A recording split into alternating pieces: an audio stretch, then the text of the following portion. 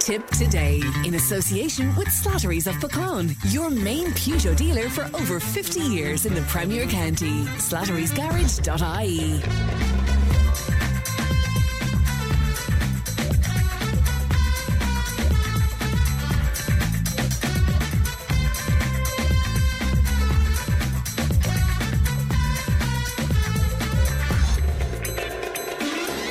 Morning, welcome along to Tipp Today. 1800 938 007. That's our free phone number. Won't cost you to make a call, and Ali is producing today. Coming up on the show, a listener claims there's little out of hours medical care in Thurles. Should the rules on unaccompanied drivers be relaxed? We'll hear from a Templemore man who is appealing for help in finding the gentleman who saved his life. Superintendent Eddie Golden will talk to us about road safety ahead of Bank Holiday weekend. The magician Steve Spade will be with us live in studio. We've a taste of this week's Down Your Way. In our health slot, Muriel will talk to us about sugar poisoning. We'll hear about a Nina Mann's documentary on Mabel Wallace, the almost 100-year-old Tipperary woman, and the Tipp FM Clock that is still ticking away 20 years later. So all of that and much, much more on the way. You can text and WhatsApp 083 311 3311. You can email tiptoday@tippfm.com. We have a prize for you as well, and I'll tell you about that a little later on in the programme. Let's have a look at what's making headlines in your newspapers today. To the Irish Independent, first of all. And their main story on the front page, the public's health is at risk and nature is being damaged because more than half of the country's sewage is released into rivers and coastal waters without proper treatment. An Environmental Protection Agency report says that Uisce Éireann, or Irish Water as we might know it better, is not doing enough about the problems, with a multi-billion euro investment needed in treatment plants over at least 2 decades. To the Irish Daily Mail, and the story that kicked off over the last couple of days, and it's still live indeed. The Taoiseach gave permission for the controversial plan to curtail Ukrainian accommodation to be raised at Cabinet without the knowledge of the Taoiseach, and that's according to the Daily Mail, so that will cause some consternation. That story also covered in the Irish Times today on the front page there, and they're talking about those proposals to time limit housing for Ukrainians being criticised. It's kind of interesting, you know, that because the government is basically now saying that they don't know whether or not they could provide accommodation and all additional supports if a further 30,000 to 50,000 people arrived over the course of the next year. And based on current numbers, indeed, it wouldn't be too far off that.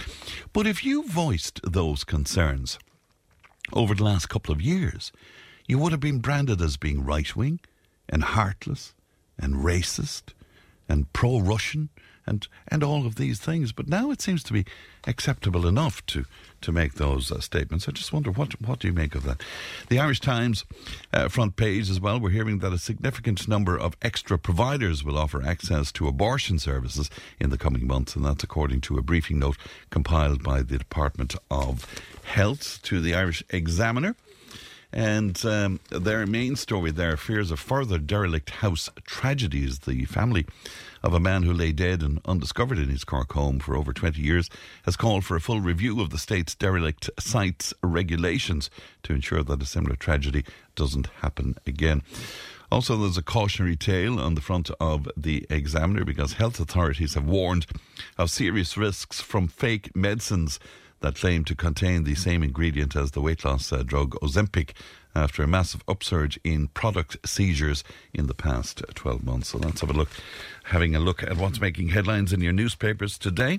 And if you want to make comment on any of that, once again, 083 311 3311. Now, of course, the newspapers were put to bed too soon to cover that dreadful story that's emerging from the United States. At least 22 people have reportedly been killed in the US city of Lewiston, Maine. And a search is underway for the gunman. Seemingly the incidents happened before midnight Irish time. And they kicked off at a restaurant there and went on to a bowling alley as well. And Lewiston residents, as well as those in the nearby town of Lisbon, have been told to shelter in place at this stage because the gunman is still at large. So another dreadful tragedy there of gun use in the United States. Now, moving on and more locally, the crisis in our health system has been an ongoing conversation on the show, and Alan Kelly spoke to me yesterday about his frustration in trying to get government action on the issue. Today, again, we've had more calls, more texts from listeners who are just unable to access basic health services, and Jodie joins me now. Jodie, good morning to you. Good morning, Fran. How are you? I'm well, Jodie, and lovely to talk to you. Will you tell me about your experience with your grandson, Jodie? No, it's my daughter-in-law actually had the experience, and my little grandson became ill one evening last week, and my daughter-in-law rang the out-of-hours Shannon-doc, as you would call it, and at 9 o'clock, and the nurse never got back to her till 10:30. And when she got back to her, she told her that she'd have to go all the way to Nina because there is no such thing as out-of-hours doctor in Thurles after 9 p.m. Okay? So on her way to Nina, there was a crash on the road, so she was diverted to go all around the back roads and whatever. She got into Nina and to be told that the doctor was not there, that the doctor was attending a crash back in Thurles. So he didn't get there until after 12, and by the time he saw her and by the time she got home, because on her way back then, she was diverted again all around the country, as you know, and it was 3 a.m. by the time she got home with her 10-month-old baby on her own in the car, because my son was at home with his other son. And, Fran, it's just an absolute disgrace. Absolutely disgraceful. I didn't know this, you see. I did not know that there was no after-hours doctor in Thurles after 9 p.m. I thought that Shannon Doc was there, and it was there not 24/7, but we say from 6 o'clock in the evening until the early hours of the morning or the following morning, whatever. I didn't realise that we had no such thing as cover that you'd have to go. So is that your understanding then, Jodie, that after 9 o'clock, anybody in the Thurles area, you'll be diverted to Nina? You have to go to Nina. You have to drive to Nina. And then when she met the doctor even himself was frustrated. He said, "This is a joke." He said, "I'm only after coming from Thurles." He said, "And you're after coming all this way over here." With a 10-month-old. With a 10-month-old baby. And he said, "This is just ridiculous." He said, "It's absolutely ridiculous." He said, "to have to travel all this way." And he said to her then, he said, "Perhaps maybe I think you need to go to Clonmel now with your child." And she said, "Look at, he's only 10 months old." She said, "Time I get down to Clonmel, go through A&E and the whole lot." He just said, "Look at, okay, we will leave it and see how he's doing." He had a double ear infection and a chest and a throat infection because he's teething, you see. And see, every time he gets in a new tooth, he seems to get an infection. Yeah, and but he was a very sick little child. He was very sickly and whatever. But look at Fran, it's just an absolute joke. Now, I'm calling on our TDs here in Tipperary to get up. I don't mean this now in a bad way, but just take note of this. And, small children and mothers going off on the road at that hour of the night and driving on their own through, there was 2 accidents. There was one in Bursley and there was one on the Nina Road. Yes. So there was 2 accidents that night. And it's a very bad road. Very bad road. Yeah. And then she's diverted all, I don't know, where would you be diverted? I don't understand. I don't understand. Down back roads, you can be sure. All down back roads, and then she got lost, and oh my God, it's just a nightmare, an absolute nightmare, Fran. It's just our mental services and mental service. That's another topic that you could talk about that for a whole year.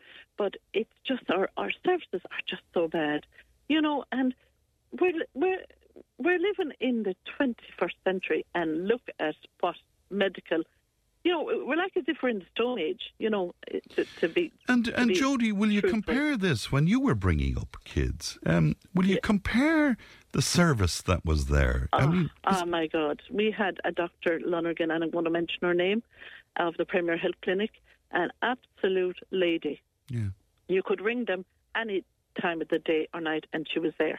Always available. Was always available, and Dr. Paul was always available. He has the Premier Health Clinic in Thurles and whatever. They were always available, and if if you rang them, and they'd be with you within a half an hour. And they'd be with you. They would go to you. They would come to your house. They'd come to your house, but no such thing as that anymore. And I did hear of that if a doctor does happen that to come to your house, they charge €100. I didn't hear that. I didn't even know that they would come to your house. Well, you see, if I think it's on a very, very during the day, if it's a very, very urgent case. But when I tell younger people that a doctor, when you called a doctor years ago, they would get in their car and they would come to your house. Yeah. They can't get their head around that sort of service. It's crazy. Fran, what I am going to say now is that if you are an animal in this country, you get a vet quicker to come and look at your animal than you get a doctor to come and look at a person. And that is so That's a big sad. statement, Jodie. It is so sad, and it's very, very sad. I see it myself. If we have a horse in the yard, and if the horse isn't well, you ring a vet, you have a vet within an hour or two. You ring a doctor, he might be able to see you next week. You could be dead by the time you get to see your doctor. Where did it all go wrong, Jodie? Where did it all go? I personally have this big gripe with the HSE, that it's a big monster, and they're throwing money at it, and money at it, and money at it. And do you know what is wrong within the HSE, Fran, is that they're sending everything out to agencies. If you want a job, go through an agency. Now, my mum was in Limerick Hospital there a couple of years ago. She broke her femur, and there was a girl, Mum said to me, see that girl over there, Josephine? And I said, yeah, she's working for a private company that you used to work for. And I said, oh, really? So I got talking to the girl anyway. The girl was able to tell me that she was sitting, they called it specially, that you sit beside the patient, on a chair and watch them, and you don't have anything to do, just sit and watch them and to make sure they're safe and whatever. And it was a Sunday, and she was getting €320 tax-free, after tax, into her hand for that Sunday. Wow. I mean, Fran, people are only getting that for a week's wages. And when we hear about an overrun on their budget and all of this this is the kind of thing that's slipping under the radar. But you see, the thing about it is, Fran, she was getting that, but the agency then was getting a fee on top of that from the HSE. So it's probably costing the HSE €500 for that one person for that day, for that 8-hour shift. It's just ridiculous. Yeah. I'm sorry to say it's ridiculous. And now, sorry. No. Go on, Jodie. I beg your pardon. Now they're talking about an embargo. Yeah. I mean, they don't have staff, Fran. They're talking about this big white elephant of a children's hospital. Yeah. They won't have the staff to put in it, to tell the God's honest truth. My beautiful niece, who trained here in Ireland and, wanted to stay here in Ireland but had no option and to go to Australia. And like your son, it's just heart-wrenching to let your child go. It's hard, but they have to spread their wings and, experience life and work and whatever. I don't mean to be a pessimist, but there's nothing they do, in this country Jodie, for the youth. but the thing about it is that, they can get jobs here, but to see a future in terms of buying a house or building a house, that's where all the difficulty lies, Absolutely. There's not. And you know something, Fran? I don't mean to be a pessimist, because normally I'd be upbeat and say, oh, look, this is what it is and this is what it is. And my grandmother used to always say, Alana, it can't get any worse. It has to come around. It has to get better, and whatever. I'm not sure, because we've said that over the years. It can't get any worse. Could I put something to you, Jodie? And I'm sort of careful about saying this, because I have a few friends who are doctors, and this isn't to come down on doctors, but the notion of the care docs and the Shannon docs and all of these sort of amalgamations of doctors, so that doctors can have a bit of free time or whatever. Is it fair to say that that's not really working out? I don't think it is, Fran, because what's wrong with having the Shannon doc in Thurles and leaving it there? Well, you see, there's a lack of doctors. I think that's at the core of this, is it not? There is a lack of doctors, but that doctor that saw my daughter-in-law that night at the early hours that morning, he was so frustrated. He said, this is an absolute joke. He said, dragging you all the way from Thurles. He said, and I was in Thurles. You know, it's just, whether it's the system it's worked, whether it's the nurse or the secretary or whatever within the Shannon dock, I don't know. Like, I mean, it took her an hour and a half to ring my daughter-in-law back, you know. Now, I'm sure it wasn't her fault in that she was struggling, obviously, to find somebody she probably absolutely ran. And you see, of course, there was 2 crashes that night, so that was probably a circumstance that they didn't envisage. But to ask somebody, you know, when you ring at 9 o'clock, to ask somebody and not come back to them until 10:30 and then say, oh, you have to come all the way to Nina. I mean, what? I mean, that's ridiculous with a small baby at 10 months old, and especially in the times we're living in. Yes. To be driving on your own, you know, and whatever. And then when she got to Shannon Dock, it had moved to a different area in Nina, and there was 2 undesirables standing in the car park where she pulled in and whatever. That she had to lock her doors. Yeah, this was late at night. And she rang the Shannon Dock number, and she told them she was there, and they said, the doctor's delayed, but would you like to come in? She said, yes, please, I have to. Because she was afraid of staying in the car because there was two guys hanging around. And, you know, I mean, that hour of the morning, it's just ridiculous. It's absolutely ridiculous. That's all, you know. And as well as that, Fran, I could go on about the mental health service. It's just on its knees, absolutely on its knees, Fran. And my heart goes out to, you know, especially the young people that are living on their own and have no support and whatever. And are you hearing or seeing anything that might lead you to believe that there's some plan or there's a vision there or there's... No, I'm sorry. And I worked within the health service for 18 years between the private and the public and whatever. And it's just absolutely ridiculous. I don't think there's anybody able in this country or able to manage the HSE. It's just a monster. And for your man, the head guy in the HSE now, to say he's not taken any instructions from the government. From the government, you know, yes. He's going to do his own thing. I mean, come on. Like, I mean, who pays these guys? Well, there's a disconnect there immediately, then, isn't there? With the... And absolutely, Fran. And as well as that, there's a disconnect between the government departments. One guy doesn't know what the other guys do. You know, they don't know what's going on. They were talking about the Ukrainians, you know, and having now. Don't mean this any disrespect to the Ukrainians. My heart goes out to them and whatever. But Ciara Kelly on News Talk the other morning had a lady on from the Ukraine that was able to tell her that people are coming from Kiev in the Ukraine where there's no war. They're coming here for the free packages. Exactly what the girl said and whatever. And Muriel Martin saying that Ukrainian people are coming from other countries here because it's... and they're looked after better, I suppose, yeah. Absolutely. She said she's got free accommodation here and the benefits and the whole lot. And she goes home to the Ukraine and they're able to sit out, having coffee.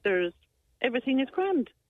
So, I mean... Well, we know it's not grand everywhere but there are certainly... I understand that, Fran. Yeah. But in the UK, in the Kiev, where she comes from, she said it's fine. And she said she's not the only one. There's a lot of Ukrainians doing this.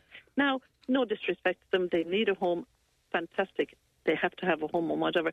But, Fran, I'm sorry, but our own people are... But do you find it interesting, and I made this point at the very top of the programme, Jodie, that over the last couple of years, I mean, if you said that a cap needs to be put on the numbers of people who are coming in here, only because we can't look after them properly. If you said that, you'd be branded heartless, racist, right-wing, all of these. Now the government is saying that themselves. Yeah, but you see, Fran, the government we have do U-turns like that. You know, 1 minute everything is, we have to do that, and next thing, bang, it's change of story, and it's U-turn, and it's, we didn't say that. Oh, what are you talking about? We never said that. You know, it's just, I don't know. I just don't know, Fran. If I was younger than my 62 years, I would have left this country, and I don't think would you, Jodie? Yeah. I would absolutely, yeah. And the people of your own age that you might be chatting to or socialising with, Jodie, are they of the same mind? Yeah, I'm sure a lot of them are, Fran, because it's just I suppose people, a lot of people, like pensioners, and my mum, I see my mum inside struggling on her pension and whatever, and it's just not fair to see my mother struggling on her pension and trying to pay everything and whatever, and the years she worked for 60, 70 years nearly and whatever, that she worked in the system and paying her taxes and PRSI and the whole lot. When you can watch a programme on TV the other night with Baz was on, and he was talking to this lovely lady from Kilkee in County Cork that is in Norway.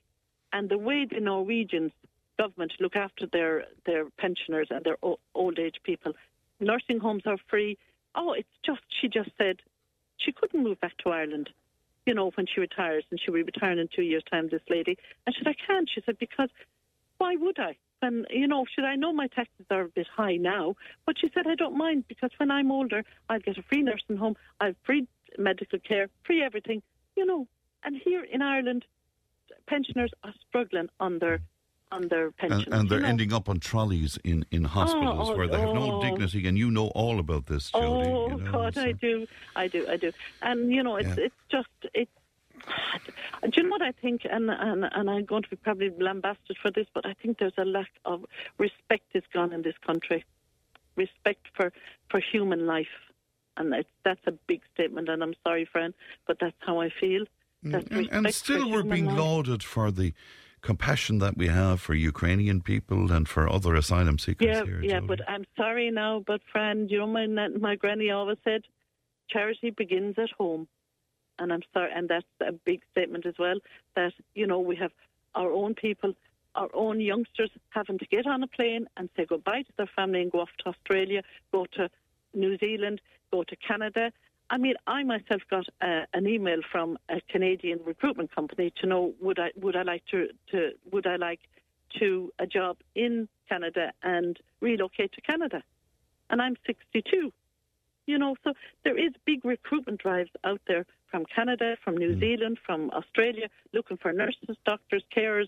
Yes, but they're taking our brightest and our best then, and we're allowing that to happen when we never needed them as much, Jodie. Yeah, but this is it. And Fran, if you have something wrong with your house, if you need a plumber, an electrician, oh my God, it's so hard to get anybody because they're not there. And the big thing is, I feel with the nursing end of it now, I used to look after a lovely gentleman, and he used to always say to me, Josephine, the day they took the student nurses out of the hospital and put them into universities and whatever, he said that's the day that things went down within the nursing establishment. He said, because if you had a student nurse there, at least you got, if you called her, you got a drink of water or whatever. Now you're ringing a bell, and the poor nurses need roller skates. And my understanding, Jodie, and you might correct me with this, but my understanding is that nursing training now is more academic. It's more college-based, is it not? That's it. Absolutely. Yeah, 100%. And they're only then in the hospital for periods of time, whereas before they were in hospitals most of the time. That was their training, essentially. That was their training. Yeah. And anyway, friend, you know yourself that experience education is way better than bought education any day, and whatever. And that is the problem with our country, that, our lovely student nurses, I know it's a degree course now and the whole lot, and I understand, I have no problem with that, but, just take them out of the hospital. Sure, we don't have them. All right, Jodie, I must leave it there, but thank you so much. Not at all. Not at all. No, it's just when you have small children in the family, and to see something like, Of course, and I'm looking at the screen in front of me here, and if it's any help to you, Jodie, everybody is agreeing with you completely and absolutely where your points are concerned. I know. Really good to talk to you, Jodie. Be safe and well, and thank you for coming on with me. Thank you. And Fran, sorry, can I just say to you, of course you can. Your son will be fine. Australia is a wonderful country, and he'll be home before you know it. You're very kind. Thanks very much indeed, Jodie. Thank you. Good morning to you. And that's Jodie speaking to us very eloquently today. I'm sure you'll agree. Some people looking to know about the comparison in terms of the provisions that Ukrainian people are getting here by comparison to other countries. If a Ukrainian person goes to Belgium, they will get the princely sum of $7.90 a week. In Hungary, they'll get €13 plus. In Austria, 41. In the Czech Republic, they'll get 42. In Greece, 50. In the Netherlands, they'll get €53. In Luxembourg, 63. In Portugal, 68. In Italy, €75. Denmark, 82. Britain, 95. France, they'll get €99 each. In Spain, it's €100. And in Germany, it's €112. In Ireland, the provision is €220 per week. 083 311 3311. Tipp Today with Fran Curry. With Slattery's Garage, puck on. You can't beat experience. With over 50 years maintaining Peugeot cars and vans, we like to call ourselves the experts. Call Slattery's Garage for a free vehicle health check today. 067 24111 or slatterysgarage.ie. There's Tipp FM's Tipp Today with Fran Curry. In association with Slattery's of Pecan, Tipperary's main Peugeot dealer. Slattery's Garage Pecan, the name you can trust for over 50 years in the Premier County. slatterysgarage.ie. Interesting email from a listener. It says, "Hi Fran, I know this is a strange request, but if you could help, I'd appreciate it. I had an argument outside the Coláiste in Care this morning with a guy in a car. He beeped at my son as he crossed the road. Now, he was completely correct, but I saw red. I swore and I shouted at him.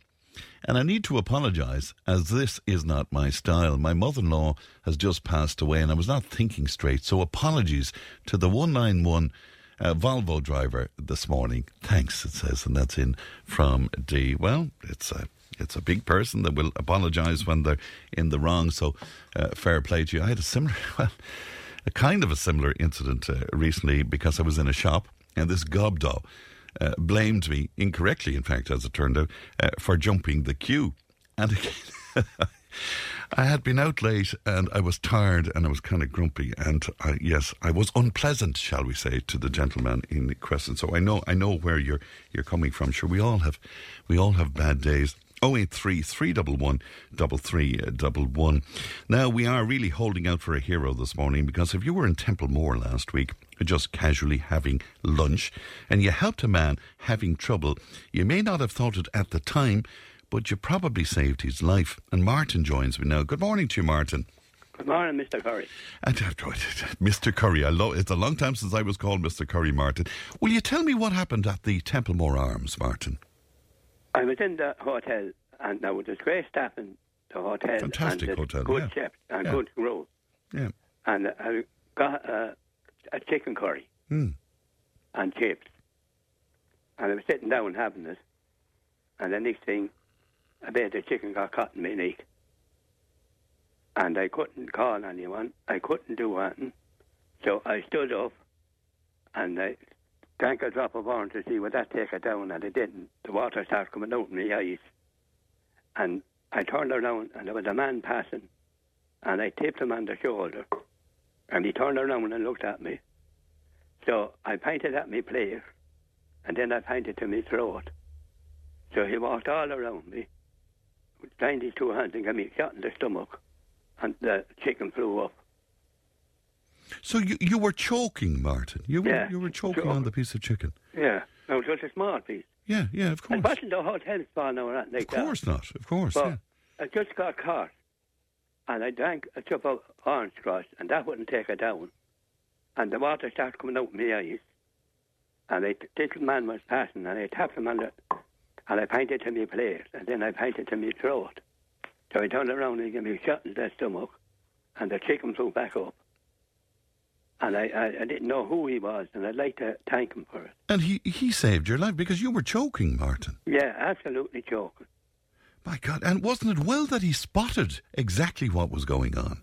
Well, I pointed to my plate first, and then I pointed to my throat. So he came all around me and joined his hands and gave me a shot, and the chicken came up. Yeah, and that's what's that called? As a Heimlich. I don't know what it's called. Yeah, but it's he knew what he was doing. Obviously, he did. Yeah. Well, I couldn't talk to him. I couldn't do it. He was gone before I knew it. So you didn't get a name. You have no idea who this man is. No, I had no idea. That's why I rang you. I know I mentioned it on the radio. Well, we're delighted that you're alive and well, which is the main thing, Martin. Yeah. And that's great. But this man, you'd like to thank him properly, wouldn't you? I would, yeah. I'd like to. Maybe sometime he might be in the hotel again. Yeah, well, if anybody out there is listening to us and might know who this man is or might have been there on the day, they might be able to let us know on 1800 938 007. You must have got an awful fright. I did, yeah. I couldn't believe it. Yeah. Yeah. I couldn't call anyone. I couldn't do anything. Just stood up straight. And the water started coming out of my eyes. And I tapped the man on the shoulder and I pointed to my players. Then I pointed to my throat. So straight around, he came around me and gave me the shot in the stomach, and up I came. My God almighty, you were so lucky the right man was in the right place at that particular time. And as I say, it must have been very scary for you. And how? It was, yeah, but I'm not eating chicken curry anymore. Well, of course, it wasn't the chicken curry. I mean, it was just an accident, and these things happen, sadly. And yeah. My God, indeed. Well, let's put it out there, Martin. We're looking for the hero. And if we find him, we'll get in touch with you again. Is that okay? Yeah, okay. And thanks very much. All right, not at all. Yeah, and I'm not. The great chefs there and the great staff there. Sure, it's a fantastic hotel and the food is wonderful. And there Dan is very good himself. He often comes over and talks to us. He does, of course, sure. He's an excellent proprietor, for sure. Yeah.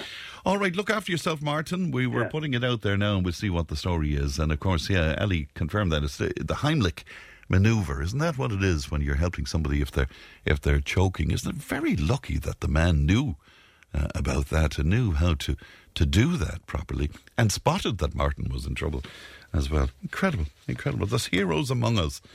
1800 938 007. The text and WhatsApp is 083 311 3311. Tipp FM's Tipp Today with Fran Curry. In association with Slattery's of Pecan, Tipperary's main Peugeot dealer. Slattery's Garage Pecan, the name you can trust for over 50 years in the Premier County. Slattery'sGarage.ie. If it matters to you, it matters to us. Call Tipp today on 1-800-938-007. Now, a little earlier in the programme, we were comparing weekly payments for Ukrainian refugees. Some as low as $7.90 a week, and as I made the point, €220 where Ireland is concerned. But one of our listeners making the point that the cost of living in Ireland, of course, is way more expensive than some of the countries mentioned. It can be almost €1,000 a month for childcare, whereas in Norway it's €300 a month, and also they have free healthcare and nursing homes for the older citizens. And this listener wondering, what are we doing in this country anyway, and why is it more expensive than most other European countries? And the listener making the point that we should be asking our MEPs about this.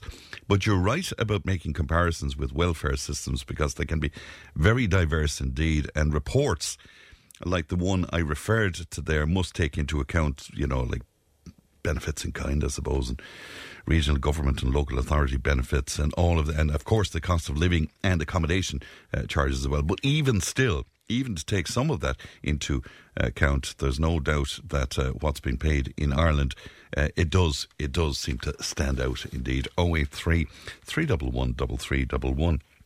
Now, almost half of drivers, 49% in fact, believe that the accompanied driver rule should be scrapped for learner drivers, and that's according to a new survey. The survey carried out on behalf of Aviva Insurance Ireland showed 25% of drivers think the accompanied driver rule for learners should be scrapped until the backlog is cleared. Now, we put this up on social media yesterday. We got a huge reaction to it, and Gary joins me now. Good morning to you, Gary.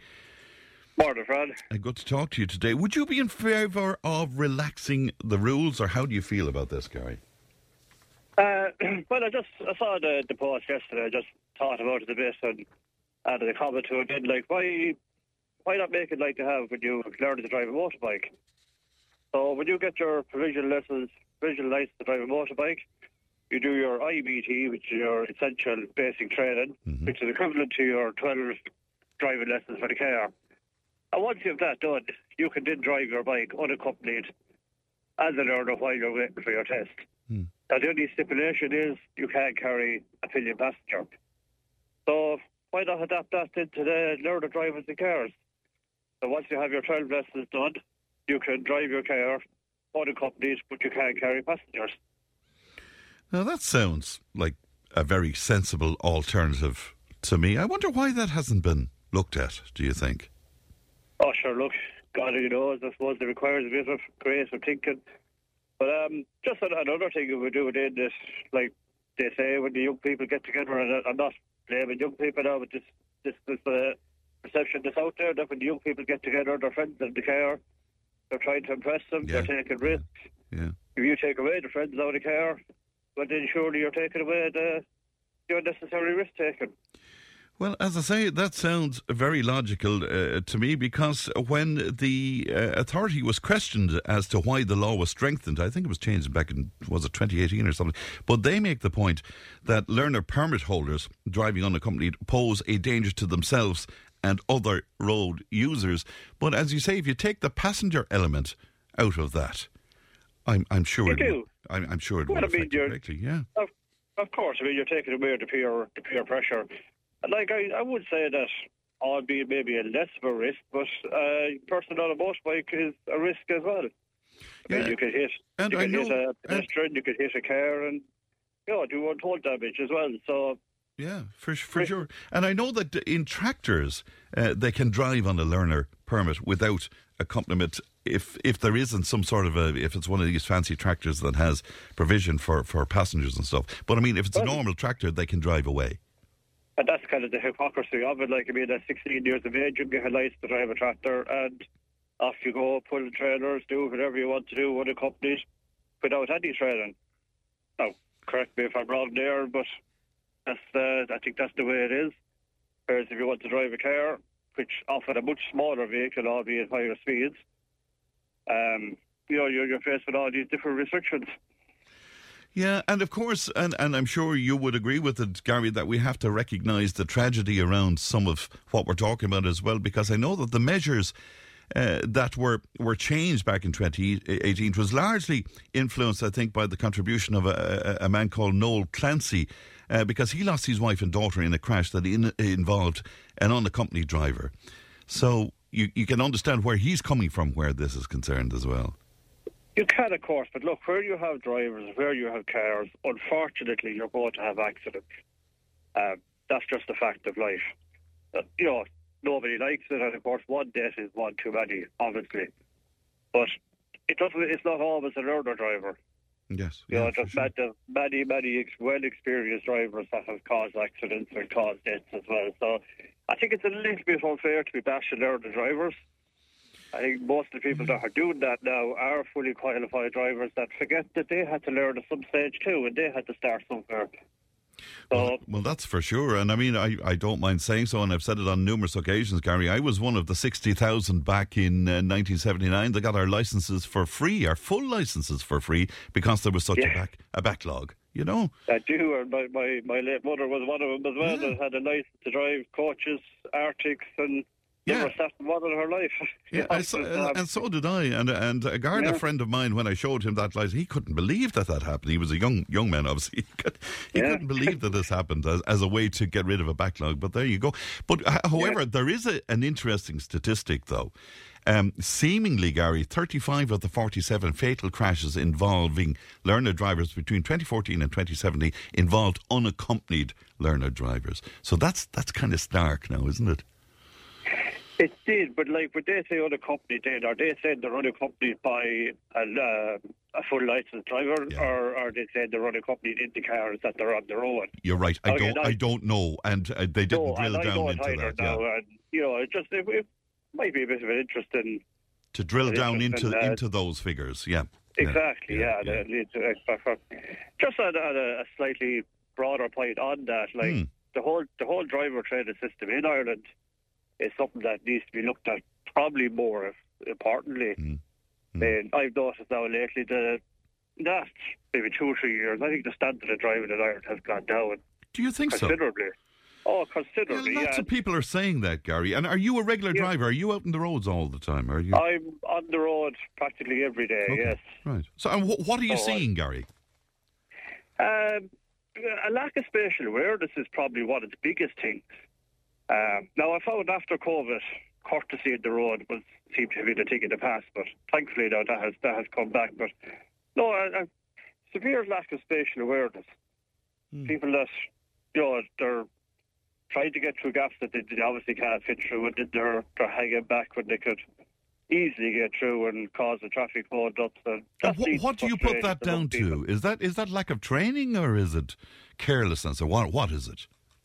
Well, I mean, it's all age groups, so I can't say it's lack of training for certainly some of the older drivers. Look, honestly, I don't know what could be causing it, but well, it's your experience, driver, anyway, yeah. It's not my experience. Just on driver training in Ireland, like we don't train drivers, we train people to pass driving tests. Yeah, I agree. You know, compared to a lot of other countries have a much more rigorous process to go through in order to get your licence. So, and even driving instructors have been on this programme, Gary, making that very point, that they have concerns. They'll say the same things themselves. Yeah, they will, of course. They're given a correct... And I'm not having a go at driving instructors. I have some front door driving instructors. Yeah. It's just, they're given a curriculum. It's a bit like your school system. You're given a curriculum and that's it, off you go. You're not allowed to deviate from it. And all right, Gary, really good to talk to you today, and be safe out there anyway is the main thing, Gary. Thank you for your time. Thank you. Bye-bye to you now. Let's go to Fiona. Fiona, good morning to you. Good morning, Fran. You think that it should be just scrapped, do you? Definitely. Yeah. Most definitely. Just going on my own family's experience. I'll take it in. My sister lives in a rural village. She had 2 older boys that were going to work as apprentices. So how could she accompany them to work? One was going to Mitchelstown, one was going to Cashel, and she herself had to go to Limerick to work. Sure. So how is that viable? She just couldn't. And of course, you'd have wonderful public transport in that area too, I suppose. There's not even a taxi. My God. Yeah. So, I mean, they pay a lot of money to get their car. Speaking from my own boys, my nephews, they had hire purchase on their car. They were paying massive premiums for insurance. They had their tax. They had their NCT. They were going to work at 6 o'clock one, 7 o'clock the other, and coming home in the evening. All they're fit for is bed to get up for work the morning after. So... Sure, it's no wonder so many of them are leaving the country then, even when they are working. As well as that, of course, if they're pulled up, it's an €80 fine, 2 penalty points there as well, But answer me this. An accompanied driver, what benefit does it do? An accident happens in the blink of an eye. They skid on water, they skid on ice, they skid on grit on the roads, they hit a pothole, they flip the car. What's the full licensed driver sitting beside him going to do? Yeah, and you make a very good point, because of course accidents happen, as you say, in the blink of an eye. But I'm reading up on this morning, their thinking around it is that if you have an experienced driver beside you, a learner driver, they can impart some knowledge and some advice and that sort of thing. Does that hold anything for you? No. Well, I mean, if they've taken... I was reading on your post there, people saying take 12, take 20 lessons. How can these young lads and young girls afford this? They're on an apprentice wage of 180 or 200 euros a week. They're paying high premiums for their insurance. They're paying for their car. They're paying for everything. Give them a minimum of 6 driving lessons where they're signed off on that they're competent to drive, and let them get to work. They're enticing people not to work. What did you make of Gary's idea? Because I thought that was a very good idea, and it's kind of maybe a halfway place to some degree, which is that, allow them to drive, but without passengers. But some other children or young lads in the rural village mightn't be able to afford a car, and he might be giving him a lift to work. Okay, so they might be sharing carpooling or whatever. If it's, they're telling you to carpool, and then in another sense they're telling you not. There's no public transport. Yeah. You see, my only fear about young lads in a car, if there's a bunch of them in a car, there's an element of the old testosterone around the car, and they're pushing each other and they're showing off, and so I can see Gary's point to some degree. The chances of having 3 or 4 young lads in a car at 6 o'clock or 7 o'clock in the morning when they're trying to make their way to work is very rare. All right. So the good usually it's one person getting to work. Yeah. I mean, as it is now, at the minute, my sister's 3rd young lad, she used to drive from the village to Tipp town for 7 o'clock in the morning, this young guy's doing the principal, leave him outside the work gate. The stand opens at 8:30, so she has to come back on herself to get to work herself. I mean, how's that fair? The poor woman, she's run off. She's ran ragged. Yeah. She is, yeah. You know, she's no day off. Saturday, Sunday. Is it the backlog? Is it the backlog, Fiona, that's holding everything up? The backlog of driving testing? Yeah, that's the big thing, is it? That and the expense of it now. Yeah. The expense of it. I mean, it's €50 a lesson. Mm. As I said, take a young chap on an apprentice wage that wants to make a life for himself and wants to have a career for himself, getting €200 if he's lucky a week. How can he pay all this? Do you think then that driving instruction should be subsidised in some way or should be paid for? It should be. To me, I think it should be in a TY year. Yeah. In schools, if there's such a backlog, I mean, you get it done and you can go to places in the UK and do a weekend driving course and come out with your driving licence. Can you? I didn't hear about that. Yeah. Well, you could years ago. Mm. You could go in, pay for you do like an 8-hour day driving for 2 days, and they either pass you or they don't. At the end of the 2 days? Well, at the end of it. I must check up on that if that is It's like still... a driving school. Yeah, that you go in and you stay there and you do all your theory and you do your roundabouts and you do your driving in between the cones and you do... It's actually more specific than ours here. Can you remember getting your own licence, Fiona? I can. When? I drove in a provisional myself I think I had 3 provisionals. Yeah, sure. Some people had loads of provisionals and drove away. Before I sat a test, because I couldn't afford the test. Wow. I had to get to work. And that's a long, long time ago now. Yeah, so you just replaced the provisional licences. That's it. Yeah. But I understand now that there's a lot more traffic on the roads. I mean, where I'm living in Thurles, back in the day, there was plenty of employment. People didn't need as many cars to get out of the town to go to work. There was employment within the town. Oh, that's within interesting. The town. Yeah. But now everybody has to travel. Everybody's commuting. That's for sure. Fiona, it was lovely to talk to you today. Some interesting points there, and be safe on the road, though. Thank you. Thank you. Bye-bye. Fran. Take care. That's Fiona speaking to us this morning. News and information's coming up. Tip Today with Fran Curry. With Slattery's Garage, Puck On. You can't beat experience. With over 50 years maintaining Peugeot cars and vans, we like to call ourselves the experts. Call Slattery's Garage for a free vehicle health check today. 067 24111 or slatterysgarage.ie. Tip Today with Fran Curry. With Slattery's Garage, Puck On. Your Peugeot car or van might benefit from a free software upgrade. For more information and to find out if this applies to your vehicle, call the lads in Slattery's Garage, Puck On 067 24111 or slatterysgarage.ie.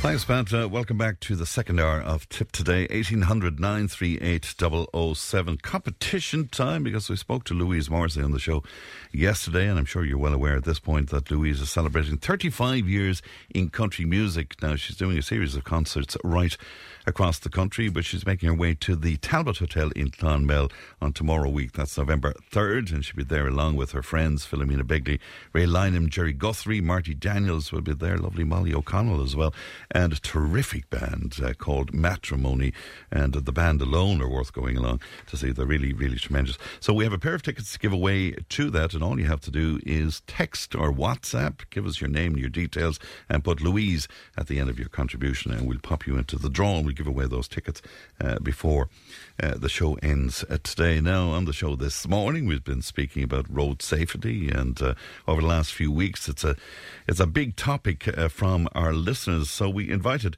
Superintendent Eddie Golden in to chat to us this morning, and he's here with us in studio. Good morning to you, Eddie. Good morning, Fran. And it's good to see you. It's a big topic lately again, just, road safety and the deaths on the roads and stuff. Where are we with deaths on the roads in terms of stats, Eddie? Well, Fran, I suppose the figures are a stark reminder of how dangerous it is to be on the roads at present.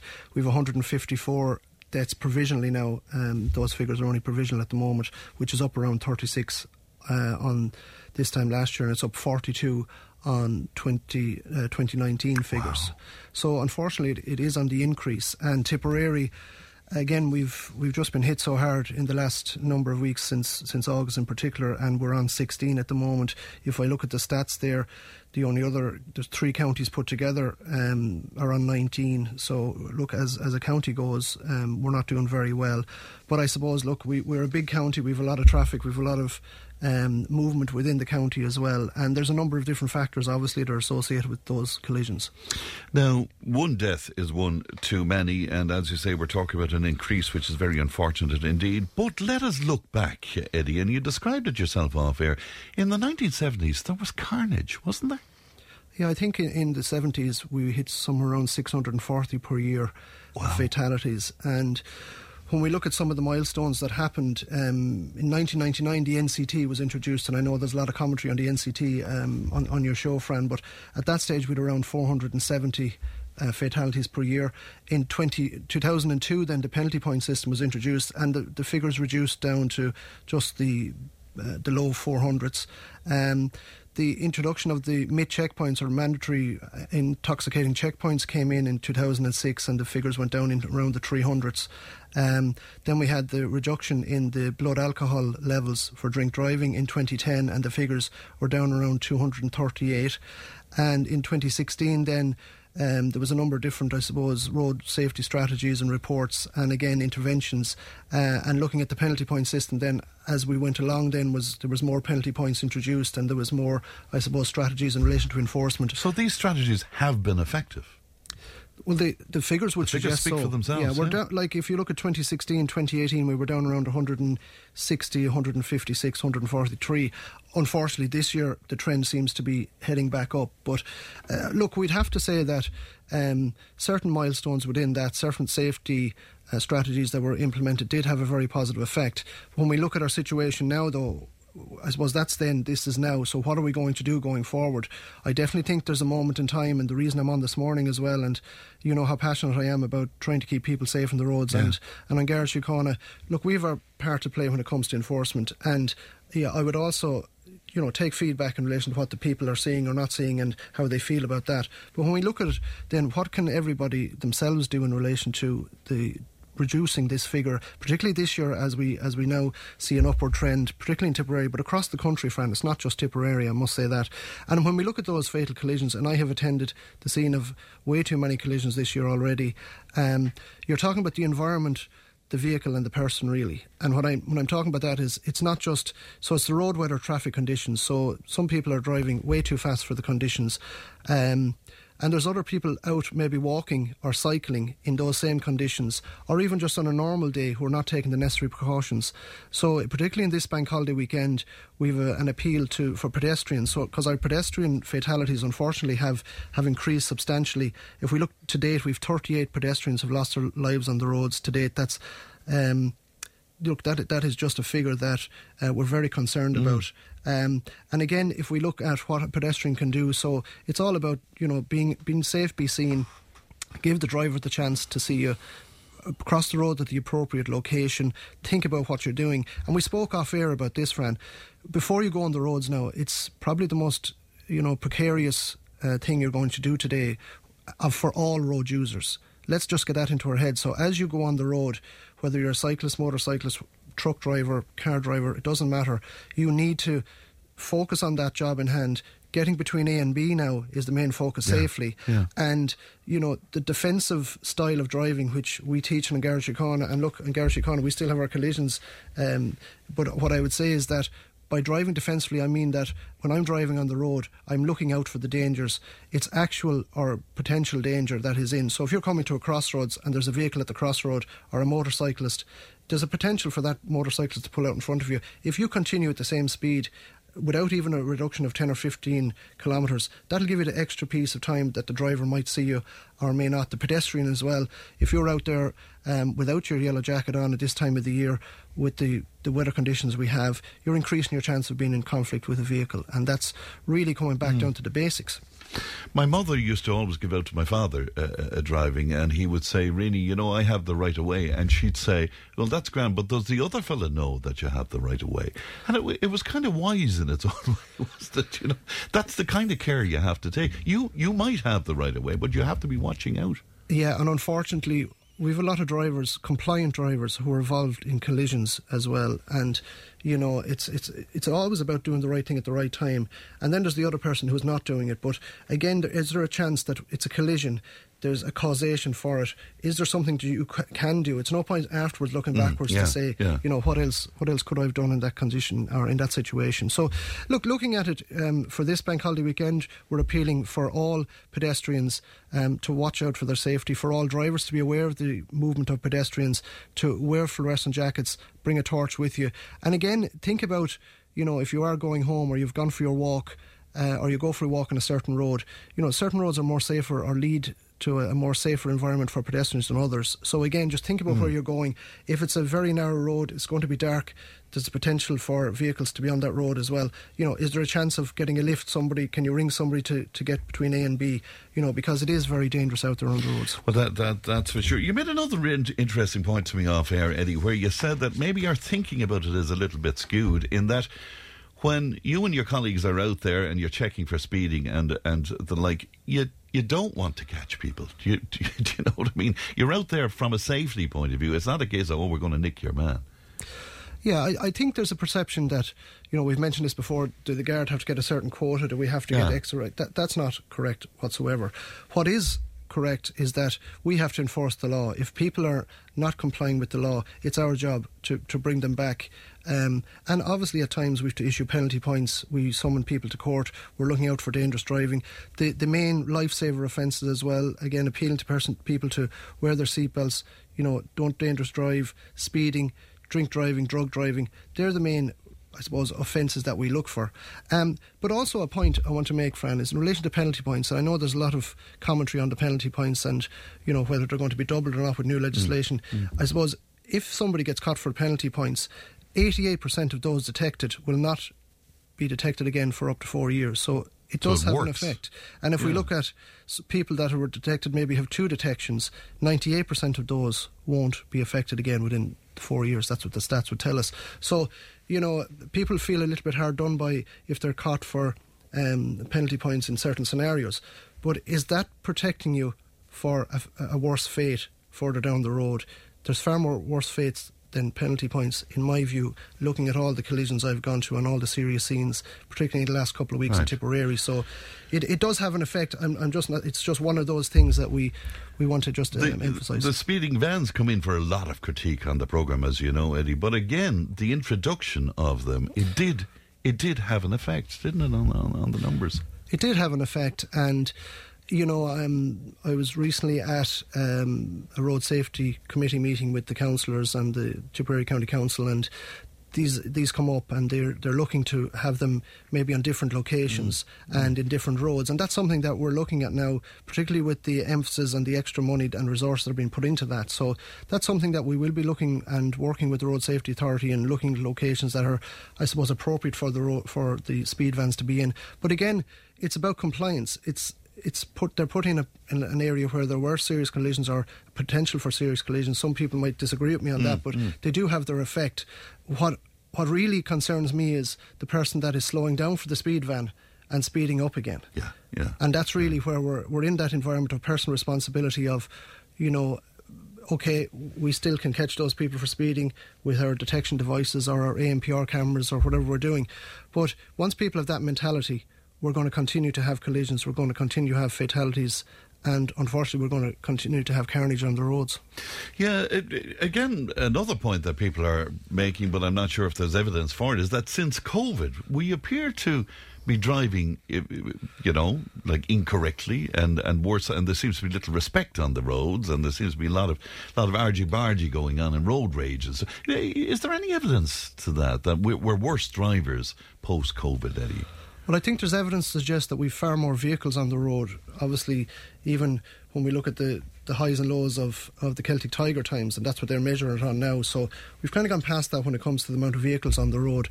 I think people's tolerance, and this is only my personal view, I don't have any evidence, is that people are very intolerant, even if it's to do with shopping, meeting people on the street.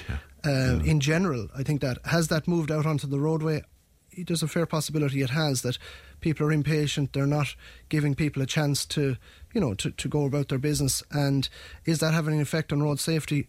It may be having an effect. But I've seen some instances of very, very serious dangerous driving, people who have driven along the road, and our members have detected this, totally inappropriate overtaking, trying to get somewhere quicker than they should.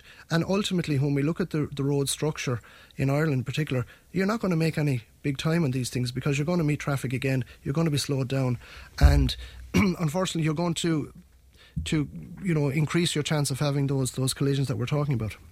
Bank holiday weekend then, as usual, Eddie. I suppose it's similar stuff that we talk about all the time, but regretfully they appear to be times when accidents are happening and people are driving inappropriately and all of that.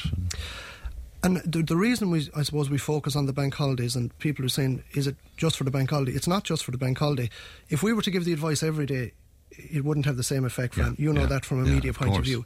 So obviously we come out heavy on the bank holidays with our advice. And this bank holiday, really, we are emphasising of be seen to be safe.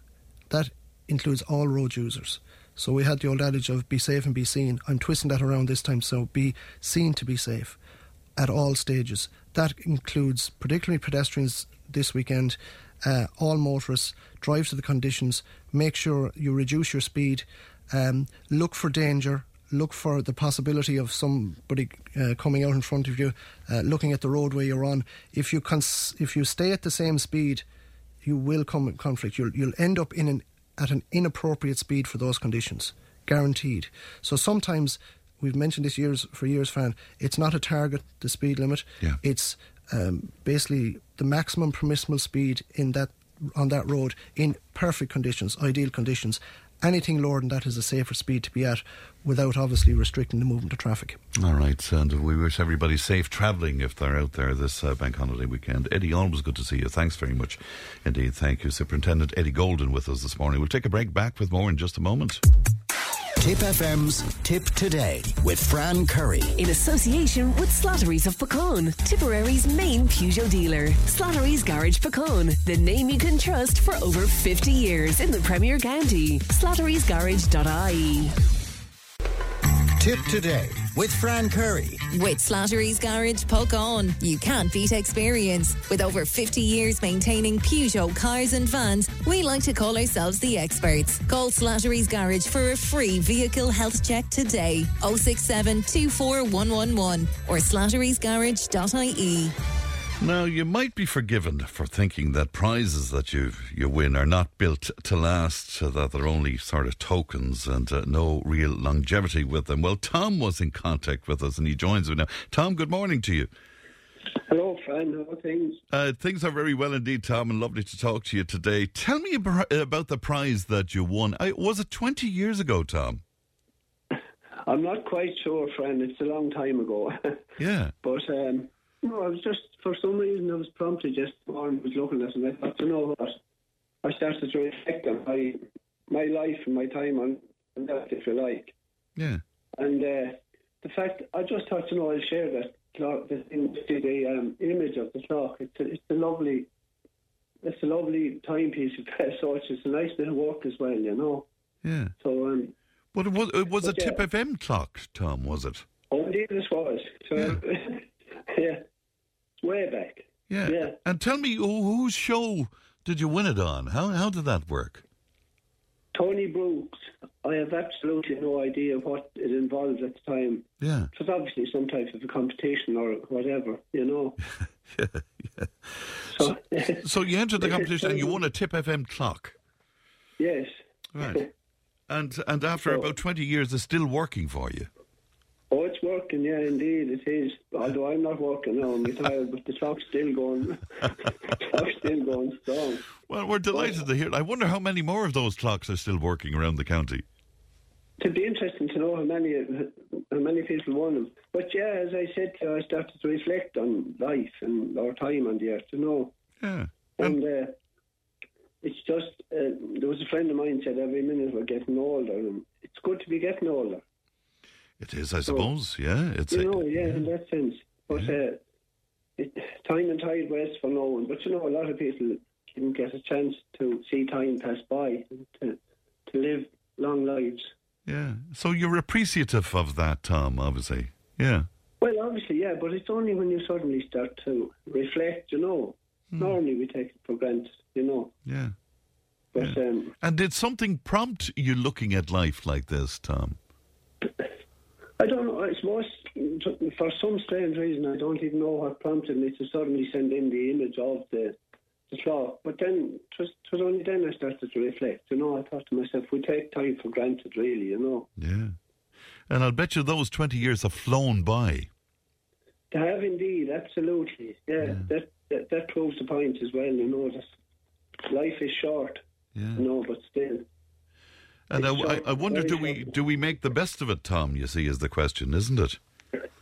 I suppose, as far as we can, but I suppose in reality maybe we don't, but at least if we aspire to make the best of it, but it doesn't happen all the time, but still, just maybe be conscious of it. And can I ask you, Tom, do you think, are we living in better times? It's a difficult one, Fran. Yeah. It's very hard to know. I mean, we had great times. The word times is coming up very often, but in our youth and in our childhood, we had great times. But again, I suppose it's very difficult to compare the past and the present in ways, Yeah, I suppose. It's just we were chatting about it this morning in terms of medical care, and we were harking back to the days, I suppose, when the doctor would arrive at your door if you were sick, as opposed to what's happening now. And, it's just a very different system, I suppose. But, it's interesting to look back and compare, though, isn't it? Oh, absolutely, yeah. I was just thinking about a few little things there as well. Finding time for others. These are quotations I found in the book by Helen Exley. But, finding time for others, especially when there's a crisis. Yeah. And suddenly you think, oh, geez, I haven't time, but you find time when something happens, Yeah. But, and have we lost a lot of that neighbourliness, I suppose, and that community connection? We have. I suppose, it just doesn't exist, but then it comes to the fore when something happens, Yeah. But, yeah, I suppose we used to visit houses long ago and you had time, but I still think that, people will find time when it's necessary, Yeah, and I suppose we've seen that over the years, that in fairness to the Irish people, I mean, when the chips are down, we're compassionate and we're neighbourly and we're community-driven, I suppose, and all of those things, Tom. That's for sure. Just another little quote I have. Life is so short. Let us make haste to be kind. It's a nice thing as well, Well, if the whole world worked on that basis even, wouldn't we have a lot easier time? We wouldn't have war, we wouldn't have misery, Yeah. Well, I'll just give you a personal little story. I'm due to go back on the road now after a year off driving on medical grounds, but in the beginning I said, geez, it's going to feel like forever, But suddenly I'm there and it's, it has slipped away, as Willie Nelson's song says, Yeah. But yeah, it's amazing. It's passing by every second, but sure, as the saying goes. Well, keep looking at the Tipp FM clock anyway, and I'm glad to know it's still working, Tom. And lovely to talk to you today, Tom. No problem, friend. Thanks very much. You look after yourself anyway. Thanks, Tom. That's Tom in Dundrum, who still has the Tipp FM clock he won on the Tony Brooks show. I wonder, anybody else out there with a Tipp FM clock from those years? I'm not sure. Was there only one clock given away, or were there a number of them given? I don't know. 083 311 3311. If it matters to you, it matters to us. Call Tipp today on 1-800-938-007. Tipp FM's Tipp Today with Fran Curry. In association with Slattery's of Pecan, Tipperary's main Peugeot dealer. Slattery's Garage Pecan, the name you can trust for over 50 years in the Premier County. Slattery'sGarage.ie. Join the conversation in Tipperary. Contact us through Facebook, Twitter, or email tipptoday@tippfm.com. And you're very welcome back to Tipp Today, 1800 938 007. Austin was on with it. We were talking about road safety there with Superintendent Eddie Golden. And Austin was on to say, here's an important stat from the UK, Fran. 26% of car deaths in the UK, the people involved were not wearing seatbelts, which is kind of interesting indeed. And Austin says nearly 1 in 4, and it just shows how important the seatbelt can be. Well, for sure, that's an incredible stat, isn't it?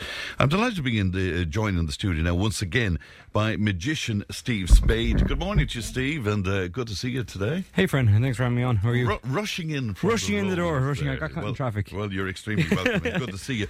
It being Halloween, you see, we were delighted that you could come into us because we associate Halloween with magic and with tricks and with all of that. Yeah, I think so. Even the whole like trick or treat and all that kind of stuff, I think it goes right back, with the well, obviously it's a pagan festival.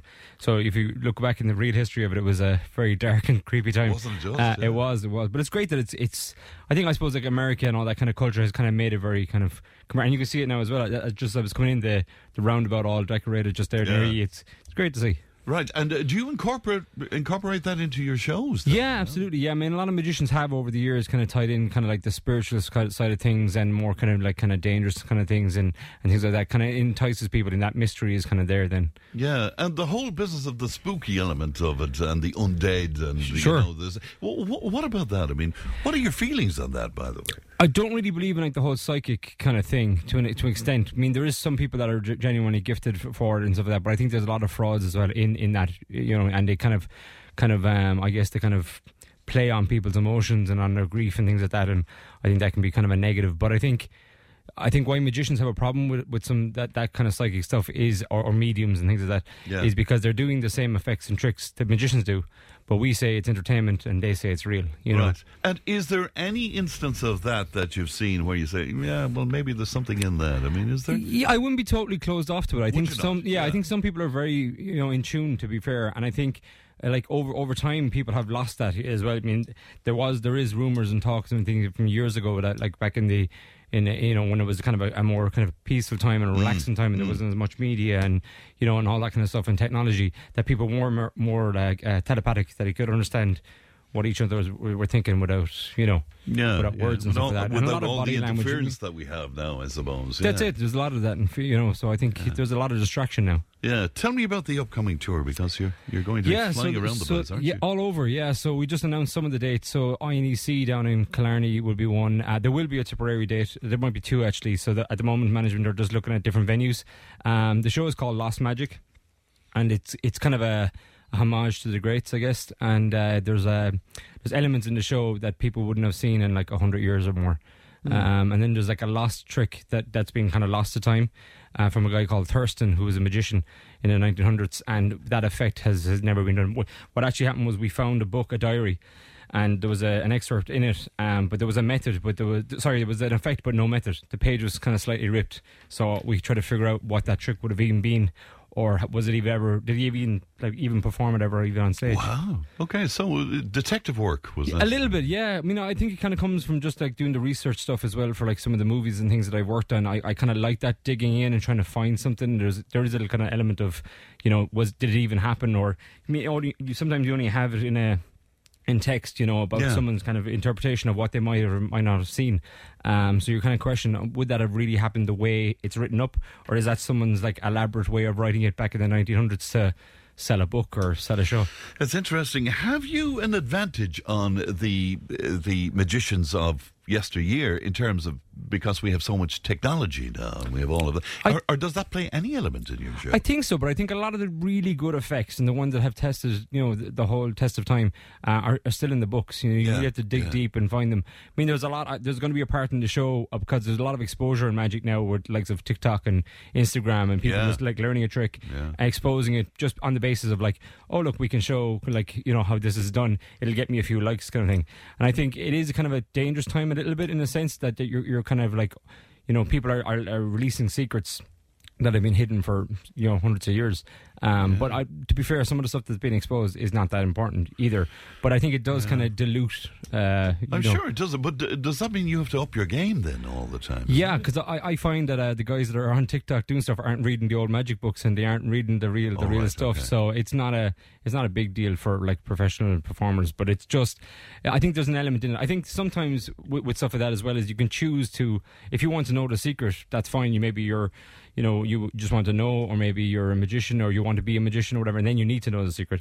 But sometimes I think it's just thrown on you and you can't really enjoy the magic then. It's almost like you get the method before you even get the trick, so I think I think you're taking away that from people, if you just if you're just told what it is straight away. So since I spoke to you last, what have you been up to? Because last time around we were talking about your involvement with movies and TV and the like as well. What have you been up to? Yeah, so since then we had electric picnic and all that kind of stuff. We were back from Vegas, and it's just been loads of rehearsals just for the tour, to be honest, and just organising all that and doing a little bit of a press run for the tour.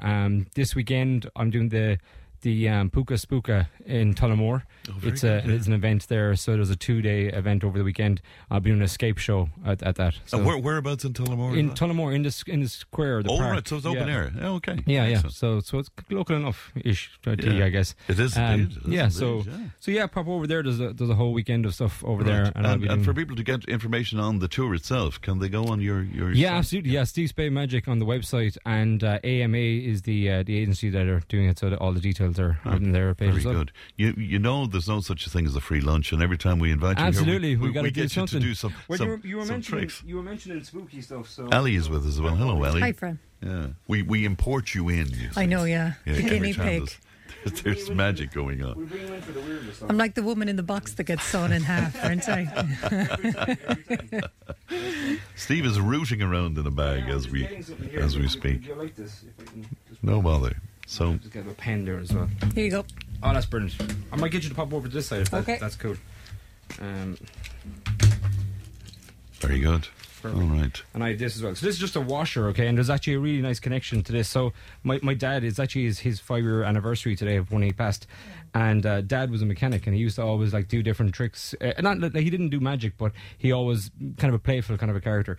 And as a kid, I actually learned sleight of hand by playing what was in his pocket. So he'd come home and he'd reach into his pocket and throw out stuff, and there could be a mechanic, a plug or a screw or a washer or whatever. Right. And Dad used to kind of make kind of a an analogy about life is like a circle, and he would explain it sometimes with a washer and things like that. And so it really means very wise man, obviously. Absolutely. And I liked that he used what he knew to kind of explain to his child, life. Yeah. So if you just want to write your name on one side of the washer, and then if you can just write the your dad's name or someone who kind of taught you a life lesson on the other side. On the other side. Please do. I'd be interested to know what name Ellie will put down for somebody who taught her a life lesson. Okay. He's pushing there for his name. No, there's no chance of that. There's no chance of that. Okay, good.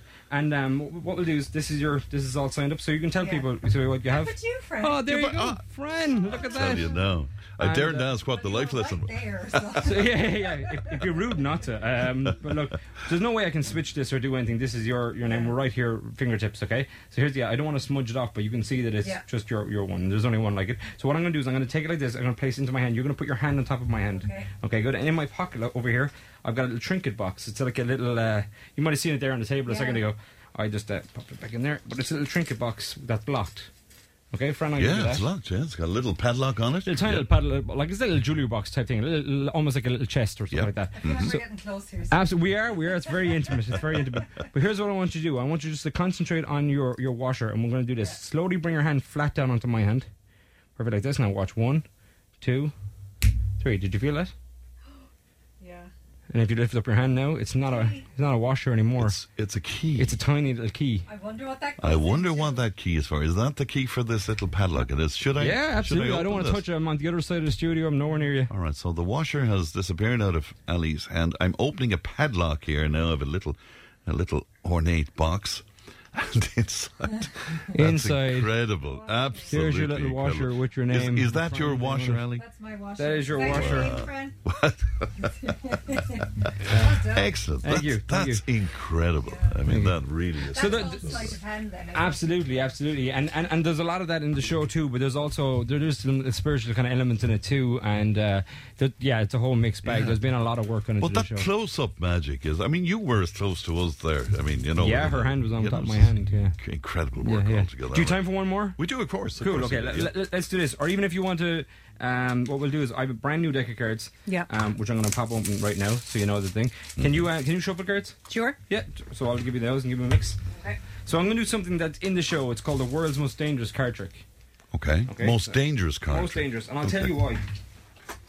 Because I've got an animal trap. Good God. Yeah. This is a 50-pound animal trap. Okay. So what I'll do is I'll set it. It's quite hard to set, so I'll set it here on the floor. I'll just stand on it. Right. Do I have to get into that? You don't have to get into that. No. And this is the real deal. This is an animal trap. Absolutely. A vicious-looking thing. Whoops. Right. We'll just put it here like this. That's loaded now, is it? We get you another one. Yeah, there you go. So I just want to show you how.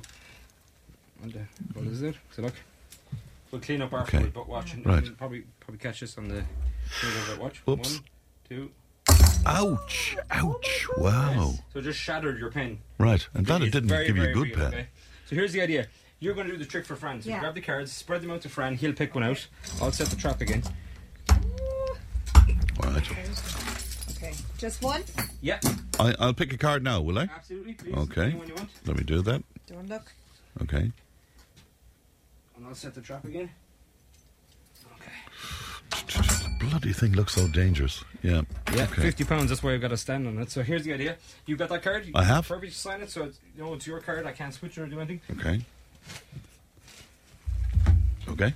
Yeah, do you want to sign it as well? Go for it. The same one? Yeah, sure thing. Oh, Lord. Brilliant. Okay. Go back in. I don't know why I'm nervous about this, but anyway. yeah. What we'll do is, look, we're going to mix the cards. You put it back in, we'll shuffle them. Okay. And all that kind of stuff.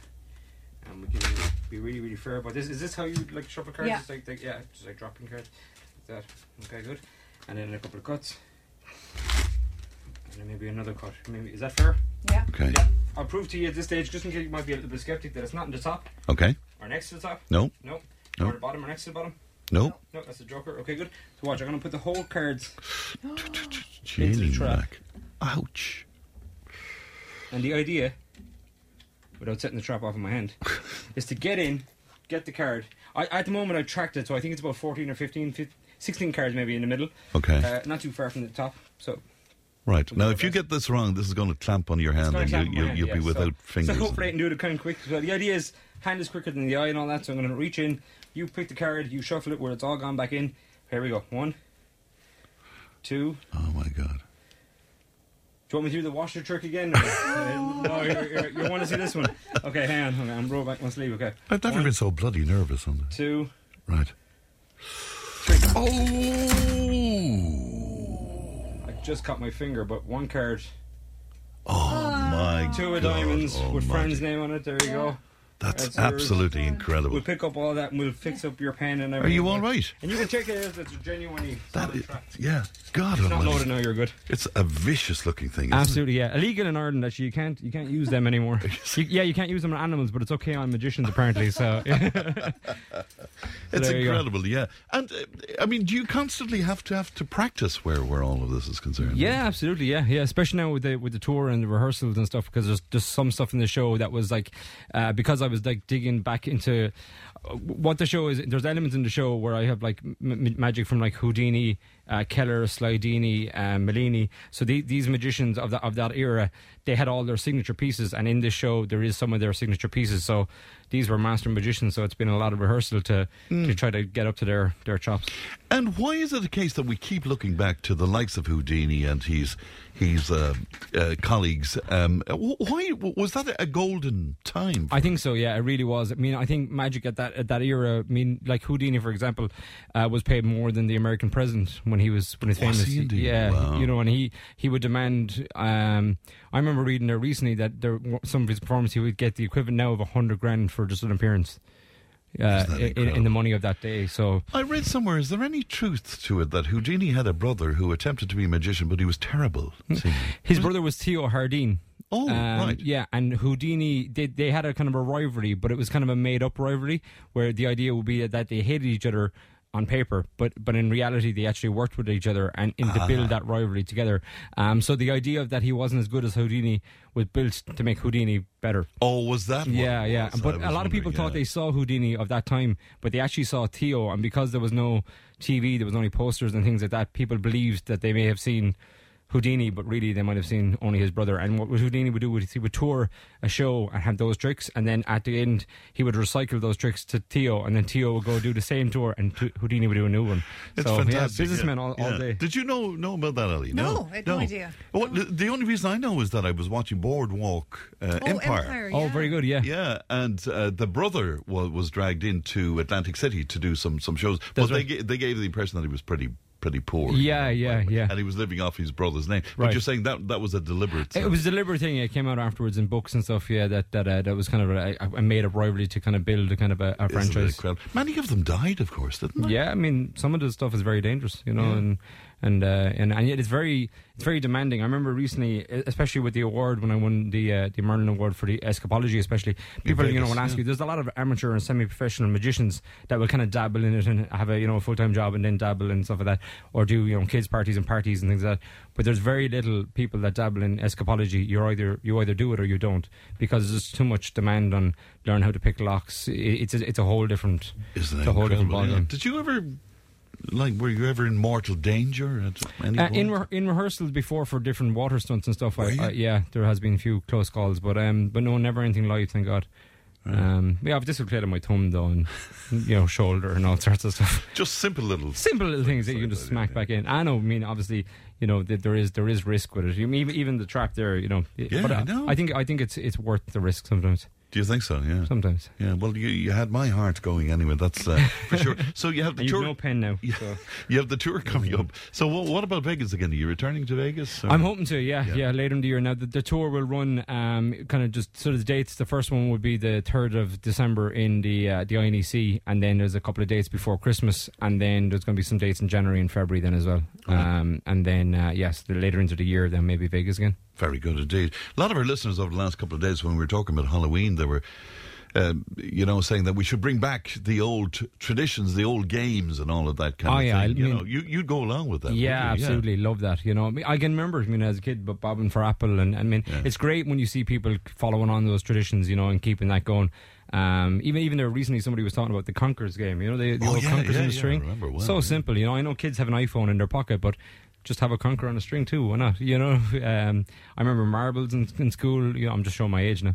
But all that kind of stuff. Even going back to Dad, just about stuff that he had in his pockets. Dad used to get me those really big, large steel barbarians. I remember them. So I'd use those for marbles, and it was like a dominant. You just smash every marble with these metal balls out of engines and whatever. So yeah, very good. He was a great inspiration to you, obviously. Definitely, yeah. Big loss. I mean, even after when Dad had passed, the next stunt I did was the large one I did up in Northern Ireland in the BBC, and I remember telling Dad that was kind of in the wings as he was about a couple of weeks before he passed, and he was like, look, do it if you're confident in it, I'm confident in it, kind of thing. But Dad was a big help with the training and some of the stuff I did early on. Lovely memories to have anyway, which is the main thing. Absolutely. So again, the Irish tour, if people want to go online, they can see that. Yeah, Steve Spade Magic, and on the socials as well, Steve Spade all over the place, and they're all the same, Steve Spade Magic everywhere, so you'll find the tour, and the tour is the Lost Magic Tour. Very good, but you will make your way to Tipperary. Absolutely, there will be a Tipperary date, and I'll pop in, I'll do something else from the show maybe closer to it. Very good indeed. We enjoyed that, didn't we, Ellie? Yeah, great fun. Tell you, you can keep that trap, it'll be great. There's some people I have in mind for it. All right. Thanks very much, Steve. News and information's coming up. Tip Today with Fran Curry. With Slattery's Garage, Puckane. You can't beat experience. With over 50 years maintaining Peugeot cars and vans, we like to call ourselves the experts. Call Slattery's Garage for a free vehicle health check today. 067 24111 or slatterysgarage.ie. Tip Today with Fran Curry. With Slattery's Garage, Puck On. Your Peugeot car or van might benefit from a free software upgrade. For more information and to find out if this applies to your vehicle, call the lads in Slattery's Garage, Puck On 067 24111 or slatterysgarage.ie. Thanks, Pat, and you're very welcome back to Tip Today. 083 311 3311 for your text and your WhatsApp. We had magician Steve Spade with us a little earlier on, just before the news, in fact. But Donald was on, who's a bit of a wag out there, and he says, I have a fix now, Fran, for the health service. All you have to do is get Steve Spade to wave his magic wand, and sure, won't it all be well? Well, there you go. Well, they've tried everything else, Donald, so you never know. That might be an option. As usual on a Thursday, delighted to be joined in the studio now by Muriel Cuddy, who is CEO of Marito 8020, the clinic in Clonmel. Good morning to you, Muriel. What do you think, Fran. waving a magic wand over the health service? I don't know, to be honest now. I think there'd want to be magic dust and 15 million other things to go with it. God, that's for sure.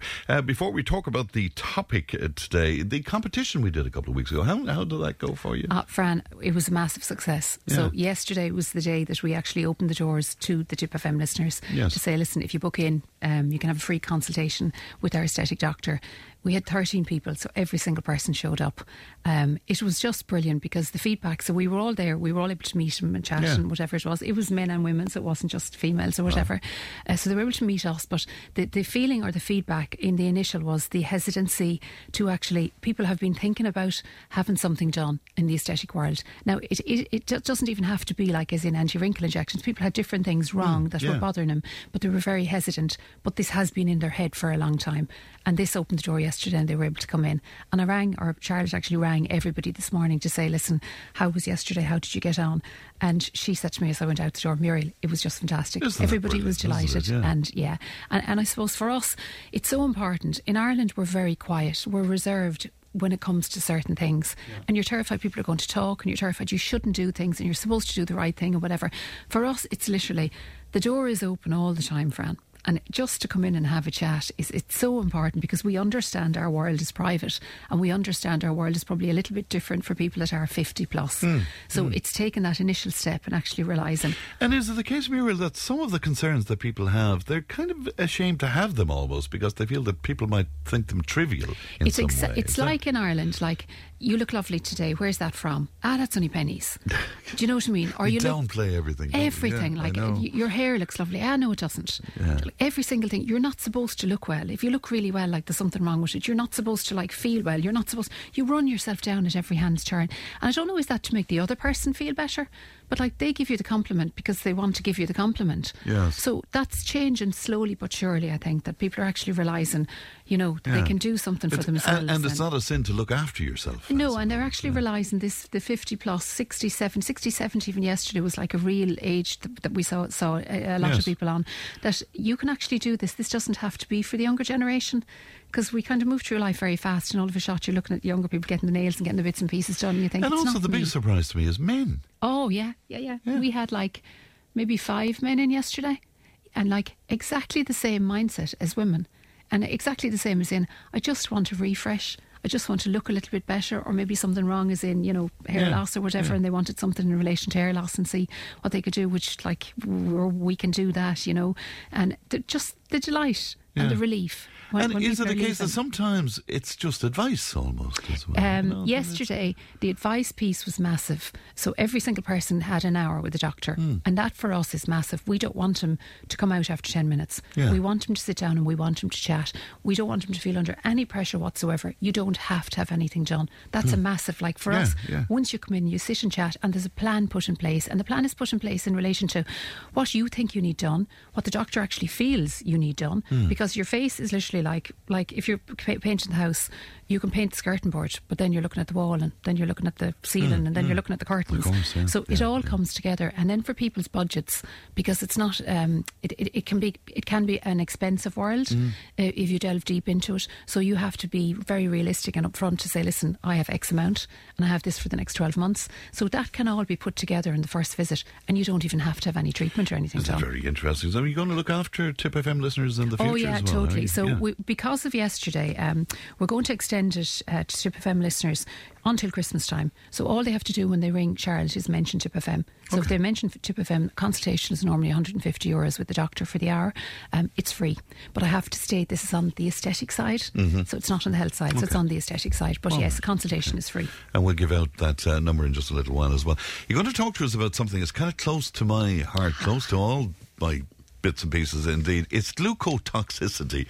What is that? I'm actually laughing here because you know the biggest piece that people talk to me about in the last couple of weeks, Fran, since you weren't here last week, the week before. Do you remember I showed you the the donut chicken? Oh, I know, yeah. So many people loved your reaction, and I was like, you're not supposed to love his reaction. But it looked gorgeous. I was giving out to him. So many people loved your reaction. So I think a lot of the listeners are more on your page than my page, but I'll stay beating away my drum anyway for as long as I'm allowed. And why not too? So we're talking about glucotoxicity. So is that sugar poisoning or something? It's literally, so it's a serious condition, and it's a term used to describe the harmful effects of glucose on the body's cells, literally. So it's when the body is unable to use sugar properly, okay? And I suppose we're finding more and more of it. If you're addicted to sugar addiction can be exactly the same as like nicotine or morphine. That's literally within the body. But there's so many different things. If you're addicted to sugar or you have too much sugar in your body, what are the different signs and signals? What can happen within the body, right? So I'm just going to read out a few, Fran, okay? So this isn't to frighten people really, but I suppose, and these cross over, and it's one of the things that it's very hard to actually, sugar poisoning, the glucosity side of how do you figure out whether it is sugar poisoning or it is something else. So you definitely have to go and get it checked out if you have some of these that are serious enough. So I suppose the first ones are the general ones, as in headache, hunger, sugar cravings, mood swings, fatigue, brain fog, energy levels, things like that. And then it goes on down along. So, and I deal with these every day. So like acne breakouts, tossing and turning at night that you can't sleep, or you sleep until 2 o'clock and then you're awake and you're tossing and turning for the night. Higher rates of obesity, you're type 2 diabetic or like pre-diabetic. Every single day I see this. The increased risk of autoimmune conditions and chronic illness. I see this every day, and people don't realise it's actually can be dietary related. Higher risk for heart attack and strokes, dental cavities, higher risk for substance use disorders, because this sugar leads to your medication side, lower life expectancy, memory problems, ADHD symptoms like impulsivity, focus problems, hyperactivity. I see a lot of that as well, and people don't realise in kids, and I talk to parents about that a lot, as in the ADHD side, have they actually delved into the gut issues and have they actually looked at what they're eating and their diet and that kind of thing. And that's so prevalent. Oh sure, it's like you're hearing it every single day, aren't you? And you know, what do I do with them? And they're hopping around the place. I remember my eldest fella, Calpol, was my first trigger to actually realise that sugar just wasn't for him. If I gave him a spoon of Calpol, he'd actually run around the kitchen table about 50 times, and I couldn't stop him. Right. This was when he'd have like a temperature or whatever. But that was the highlight for me. So that is a syrup, isn't it? That's sugar-based. Sugar. Total sugar, yeah. So parents need to be really aware of that. Increased risk for Parkinson's and Alzheimer's disease. And then going on to the other side of it, I suppose, when you're talking about, say, the intolerance issues along with sugar, because sugar increases the bad bacteria in the gut, which is like some of it can be candida, and you know how bad candida can be in the gut. So you're talking about other things like anxiety and depression. Then the memory problems come with it, like learning, thinking, and again, think of the younger, and even think of you can't concentrate on a book and you get 5 minutes maybe, or you can't concentrate on telly and stuff like that. I get a lot of that. And then the chronic pain, that's one of the massive ones, like the inflammation. And even if you've had like a hip operation or a knee operation, inflammation won't go down. If you don't look after the gut issues, it's not going to go down. And on the other side then, I suppose the bloating and diarrhoea, I'm getting a lot of that. Chills or involuntary shaking. The craving side is huge. It can go on and on. I'll leave it at that for now, because we can go on to cell damage and we can go on to organ damage. It's huge. There's so many different things, Fran, and people don't actually realise it. And you can put a lot of this down to other things. Like people come into me and say, you know, I have fibromyalgia and I have this and I have that, and they've a list as long as your arm. But it's funny when we actually really simplify things. And was it Dr. Mary Ryan or Michael yesterday, I think I heard about Michael 5 or 10 minutes, actually said about simplifying things. Yeah. And when we do simplify it all for somebody and come back to the right level on this, you actually see what they think they had disappearing, or the symptoms going completely, you know. And by that you mean simple meals with simple ingredients, with no processed food or little processed. It's funny, like say you're supposed to have at the very most 6 teaspoons of sugar a day. right? So that's 25 grams of sugar. Like, most people have double, if not triple that. And like, it's not that we don't even know sometimes, because like, it's in everything. It's in bread, it's in fruit, it's added to so many different things, like, and no one size fits all. So like, your tolerance to sugar would be completely different to my tolerance. And of course, the more sugar you have, the more intolerant your body's going to be, or the more tolerant your body's going to become. So like, everybody is different. And it's funny because I get this a lot too. So people think they're doing really well, so they try and cut out sugar out of their world, and they up things like fruit, and they up other areas in the world. But there's a lot of say fructose in fruit.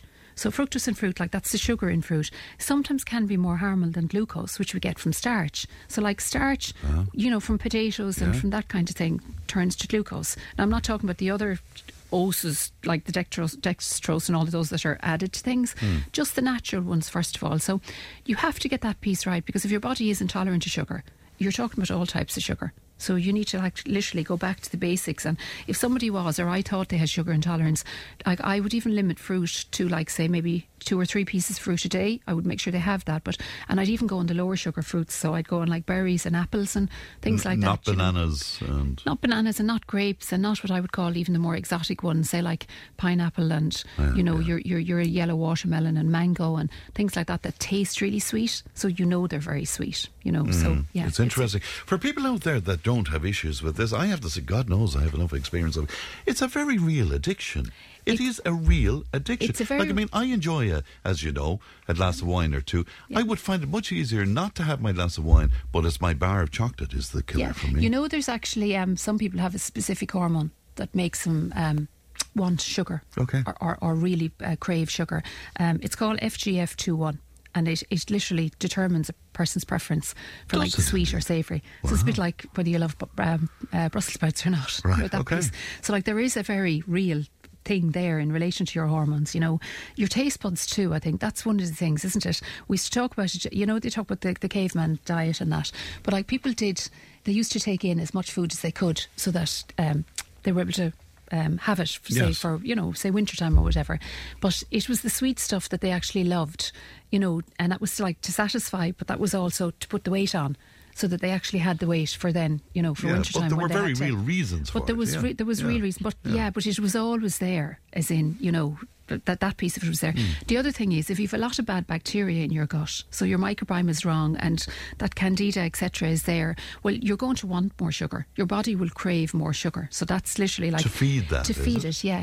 And like, even your brain, your dopamine and serotonin come from the gut. They're your feel good hormones. If you have a lot of bad bacteria there, you're not going to get the same feel good factor from your gut. So your brain will want to take it from somewhere else. It'll get its hit from sugar, so it will continue to look for more sugar. So like, if you within 30 minutes of eating want something again, if it's the wrong food, your body will go back and your brain will want more of that hit. And if there are people out there who would say, yeah, that's me, how do you wind yourself off this? Because this is no easy thing to do. Have I got 2 minutes just to tell people the different organs in the body, how sugar affects it? Yeah. I hate scaremongering, but in a way I love it, because I think if it helps one person just pull back, I think it makes a big difference. Go on, scare me. You always so I'm do going to every scare. week. I am, so he's going to sit back now and give out to me at the end of this. But anyway, right. So if you've joint pain, you know that anyway. That's inflammation in the body. That's number one. The second one is your skin. So a side effect of inflammation is it'll make your skin age faster. So I work with this in the clinic. So if somebody's going to get a skin treatment done, we've got to work on the immune system as well. If there's a high level of sugar, a high level of inflammation, excess sugar attaches to proteins in your bloodstream, and it creates harmful molecules called AGEs. This is advanced glycogen end products. These molecules do exactly what they sound like. They age your skin. So they damage collagen and elasticin in your skin. These are the protein fibres that keep your skin young and youthful. So wrinkles. So too much sugar, get rid of it if you've wrinkly, saggy skin.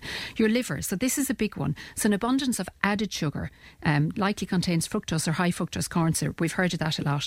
Fructose is processed in the liver, and in large amounts it can damage the liver. So what happens? It's broken down the liver and it's transformed into fat. I am seeing so much of this, Fran, that I wouldn't have seen 12 months ago or even 2 years ago. Non-alcoholic fatty liver. It's an excess of fat build-up in the liver. So I'm seeing a lot of that. And the other one is non-alcoholic steatohepatitis. So that's NASH. It's fatty liver, literally, and it's a scarring of the liver, and that literally cuts off the blood supply to the liver, and that develops into cirrhosis, and you need a transplant, right? But it's the non-alcoholic fatty liver is the sugar piece, right? Then your heart, when you eat or drink too much sugar, so you can drink too much sugar as well. The extra insulin in your bloodstream can affect your arteries all over your body. It causes the walls to get inflamed. They grow thicker than normal and more stiff, and it stresses the heart and damages it over time. So that's heart disease, like heart failure, heart attacks and strokes and stuff like that. 25% of your calories, if they come from sugar, you're twice as likely to die from heart disease. Wow. Okay, so you really have to watch that. Your pancreas, so we know the pancreas pumps out insulin.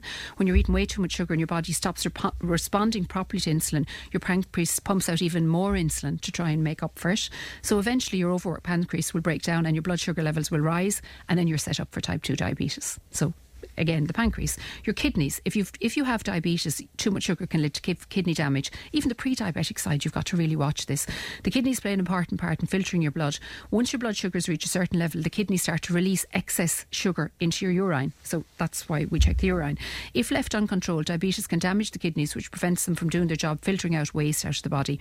And, it can lead to kidney failure. But like we see excess sugar in the kidneys, all the time. Your body weight, of course, and this is one of the ones, like, it can increase your weight. So even it inflames the fat cells and they release chemicals. So like, even if your calorie allowance, somebody's on like 1,000 calories but 50% of his sugar, and somebody's on 1,000 calories but they're eating more protein and fat, it increases the fat cells, the sugar, whereas the other piece doesn't. So like, you might be like watching your calories. And then the last one, I suppose, this is for the men. If you're a man, you may want to skip, I'm always on the men, aren't I? The dessert or the alcohol or whatever, because sugar may impact the chain of events needed for whatever later on. It affects the circulatory system, lads, so it controls the blood flow throughout the body. So lay off the wine and lay off the chocolate biscuit cake or the chocolate brownies. So come on, tell us how we can sort of get ourselves off this, because it is, I keep saying this is a real addiction. It's a real addiction, and a sugar addiction is exactly the same. To come off it, it's like coming off nicotine, it's like coming off anything else. It takes 3 to 10 days of really tough physical and psychological symptoms. So the psychological take about 3 to 4 weeks, Fran, but the physical take about 3 to 10 days. And people message me after being in with me, and they're saying to me, Muriel, is it possible, like, I'm really sick, like the nauseousness, and I'm actually vomiting, and the headaches, and the insomnia, and all of those things are all there. Like, sugar withdrawals are the same as coming off anything else, so you have to be aware of them. And the psychological side, like, so chills and sweating, the increased fatigue, you will be knackered out completely for a week if you're coming off sugar. So you need to just realise it is the sugar, it's leaving the body, the gut is trying to switch itself on and good bacteria come back again. But the psychological side, like, that's there, like the ADHD, you will feel restless and unable to focus, like, and the agitation and the hyperactivity, all of that is all there on the psychological side of coming off sugar. But within 3 to 4 weeks, you start coming good. And if you want to come off sugar, there's a few things, right? Chromium is absolutely excellent as a mineral, right? That's one of the I found ones. that very helpful. Did you? Yeah, chromium is really good. Magnesium is really good, as in to help relax the body and that, right? You definitely have to eat 3 meals a day. So definitely eat your breakfast, lunch and dinner, and don't feel I'm just going to cold turkey this completely. And try and do the best choices you can. Forget about like small amounts of food. Eat enough until you're sated. So like if you have eggs, avocado and brown bread at breakfast time, you're full. If you have a decent bowl of porridge, 2 or 3, even 4 Weetabix if you need it, and you put seeds or something on it with your milk and that, you're full. 11 o'clock then should be like nuts, maybe like a good Greek yogurt or something like that, your berries, but something really substantial again. And then your lunch at this time of the year, you're talking about your soups. Put things into the soups like chickpeas and kidney beans and stuff. It's a non-saturated fat protein, and it'll fill the body a lot quicker than anything else. And when you talk about kicking the sugar habit, you're not just talking about the sugar in the tea or the sweets or the obvious things. There's a lot of stuff that's hidden. You really have to go back to the start, And one of the things for me is the diary, the writing it down. Because once you start writing it down, you'll actually start figuring out very fast, well, I shouldn't have that, I shouldn't have that. And I suppose this is the piece I feel really sorry for people on, Fran, as in the education piece.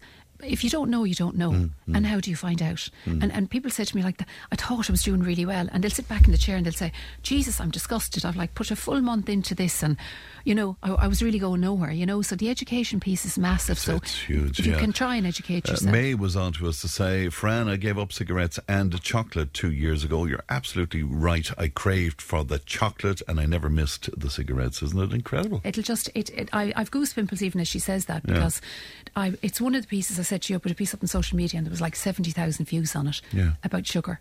I've met people out and they've said to me, I saw that piece you done on sugar, Muriel. It's a huge, huge deal for people that feel they're not addicted to something or that you'd never get addicted to something. But when you actually talk about it, they actually realise, well, yeah, I am actually addicted to sugar. And I think one of the pieces, Fran, on the withdrawal side, if you can try and stop focusing on, say, the emotional aspects of food, I say that a lot, and look at the nutritional side. So when somebody comes just explain that. Is that where we use food to make us feel just a little bit better? Yeah, and I talk to people on as in, if you focus on the health side, so if you eat for health, so if we get to a certain age, we have to eat for health. So about 40, 45-ish, if you don't look after yourself, you're going to, everything I've said here, you're going to be knackered in the morning. You know, you're going to feel miserable during the day. You're not going to be able to concentrate. You'll have you're going to have that. But if you focus on food for health, and you stop thinking about the diet side and you stop thinking about the weight side and you stop worrying about that side, it comes together very fast. And that's the success of what I do in the clinic, because I will always say to somebody, I don't put anybody on any scales or body analysis machine, or I don't do any of that the first time they come in unless they specifically ask for it. I'll deliberately steer away from it and I'll say, we'll go from the health side. You've given me all these issues that are wrong. I can do A, B and C. You give me a hand to buy into it with me, and we'll conquer it. And we do, because when they focus on the health side and they come back, they say to me, do you know what, I feel better. And that's the starting place, because it gets easier then. Isn't it just indeed? If people want to talk to you or talk to your colleagues, how can they do that, Muriel? Okay, so there's a thing called urge surfing. I just want to say that in the end, right? Put that in your head, that word, urge surfing. Yes, so that's when you want to eat something wrong. You picture you're on a wave, so the wave goes up, that's the urge. The wave goes back down, the urge is gone. So if you can surf the waves, as in the urge surfing, you can kind of help yourself nullify the cravings and stuff. Indeed. Give us that phone number if people want to talk to you. Yes, so it's 05261 48881. Okay, and again, if they say Tipp FM, all they've got to do is mention Tipp FM and they have a free health consult for an hour. Aesthetic consult for an hour with Dr. Juan. Yeah. All right, great to see you, Muriel, and thanks very much indeed. Muriel Cuddy there of Marito 8020 in Clonmel. We'll take a break. 26 past 11 right now. Tipp FM's Tipp Today with Fran Curry. In association with Slattery's of Pecan, Tipperary's main Peugeot dealer. Slattery's Garage Pecan, the name you can trust for over 50 years in the Premier County. Slattery'sGarage.ie. Tipp FM's Tipp Today with Fran Curry. In association with Slattery's of Pecan, Tipperary's main Peugeot dealer. Slattery's Garage Pecan, the name you can trust for over 50 years in the Premier County. Slattery'sGarage.ie. Now, Joanne, I'm not forgetting you. Thank you for your query there about the smart meter tariffs and all of that. But we'll put a little bit of work into it for you, Joanne, and I'll have some. Hopefully, I'll have something for you on that tomorrow. But thank you for your query. Down Your Way, Eamon is in Killinall for this week's Down Your Way. Here's a little taste of what you can expect this Saturday morning. William O'Grady is with me. Eamon, you're welcome back to Killinall.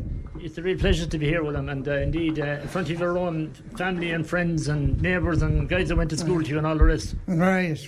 You had Edward on a while ago. Now, we're not the same O'Grady's. Okay. They were the rich ones, we were the poor ones.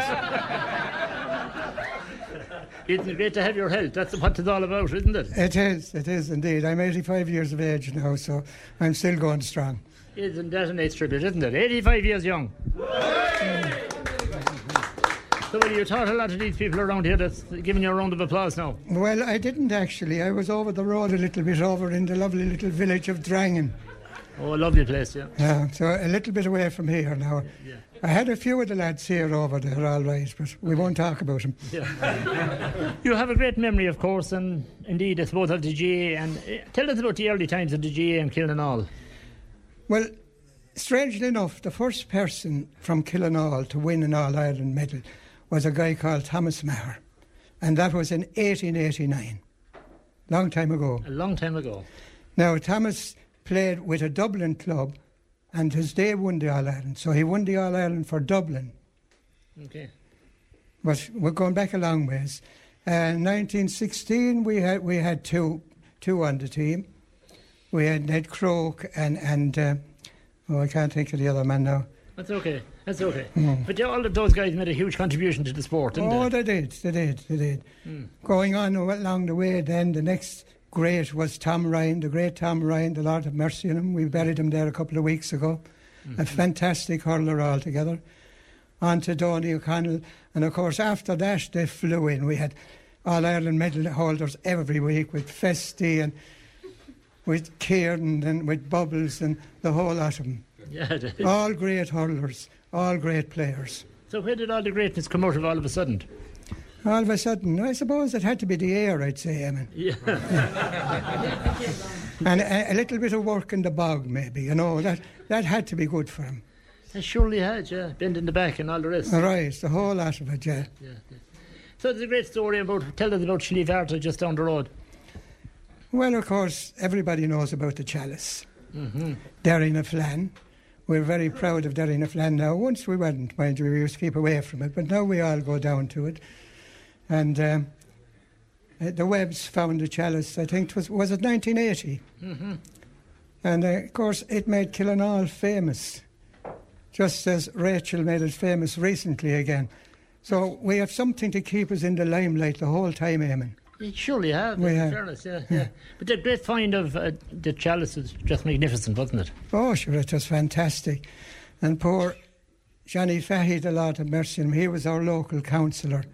He had a huge plan that they'd make a replica of the chalice and that it would be here in Killinall. But unfortunately, Johnny passed away, the Lord have mercy on him. And the replica never came, no. But it still can be achieved, can't it? It can be achieved, yeah. The echoes from this pub tonight, it definitely achieve anything, as far as I can see. Right. They're good people. Killinall people are good people. Absolutely. Yeah, and then, of course, lots of other stories about the hills of Killinall, isn't there, and the great song. Oh, sure. Davy was the man that composed that. And which of the O'Donnells was it, lads? Liam, was it? Yeah. And that put Killinall on the map as well. Yeah. And it's long Davy, do you remember Davy? Mm-hmm. Davy now had very little hair. Now, he was something like Seamus there and after. But he put up a little picture up on the wall that said, God only made so many perfect heads, the rest he covered with hair. That's a nice one. Yeah, of course, every Christmas you bring out a booklet for the year. Well, it hasn't happened now since the COVID came. Okay. But I think it's going back again with a new team this year. And hopefully they'll be very successful and that everybody will help them out. Absolutely. Yeah. Just a thought that strikes me as I'm looking at the other O'Grady, Edward O'Grady. Yeah. Do you ever give him a ring and he ring you and tell you he's going to win at 25-1? Well, I meet him down at Centre at times, but I think he dodges me, actually. Well, it's always a brilliant programme, isn't it? That's Eamon O'Dwyer there, my friend Eamon O'Dwyer, and Down Your Way, just a little of Down Your Way. And, of course, Saturday morning from 10 o'clock you can enjoy all of that. Now, local award-winning filmmaker Nicholas Ryan Purcell recently completed a new documentary about a woman named Mabel Wallace from Shinrone, who is nearing the age of 100. Now, the documentary will get its first screening in Nina's Omniplex Cinema on the 8th of November, and I'm delighted to say that Nicholas joins me in studio now. Good morning to you, Nicholas. Good morning, Fran. And you're very welcome. And thank you once again for having me to speak on the show. Well, it's lovely to see you. You're no stranger, of course, to making documentaries. Will you just remind us about your own documentary, about your own life and your own journey, Nicholas? That was a huge success, wasn't it? Yeah, This Is Nicholas was made in 2018 and it ended up screening in 28 cinemas around the country. It was about autism and the response from people was just phenomenal. And funnily enough, when I went back to cinemas with 100 Years of Change, the cinemas absolutely jumped on it straight away because I had previous dealings with them and they were very open to showing my work again. But I was just blown away by the response, by the feedback, by people telling me that my previous documentary was helping so many people. And it did, of course, help so many people. But I mean, you got some international attention with it as well, didn't you? Yeah, I went to Manchester. Yeah. And it won an award in London. Yeah, which was fantastic indeed. So, I mean, I presume then you were looking around at stories and one thing and another. Why did you choose Mabel's story? I chose Mabel's story because, to be frank and honest, my mother pushed me to make it. Yes. Because she said, Mrs. Wallace is so well. Her mind is so clear. So why not do a documentary on Mrs. Wallace? And who actually gave me the green light to make the documentary was her daughter Kathleen. Yes. And Kathleen lives in Wexford, and Kathleen has 2 other siblings. But I really have to say that Kathleen was very brave to have let me make this documentary film. Yes, of course, because, I mean, there's an element of intrusion when you're making movies like this. Tell me a little bit about Mrs. Wallace, though. Tell me about her. She's almost 100 years old, isn't she? So Mrs. Wallace turned 100 on the 20th of September. Yeah. And I phoned her this morning to saying I'd be on the radio. And her mind is so sharp. Her voice is so clear. She's still able to drive.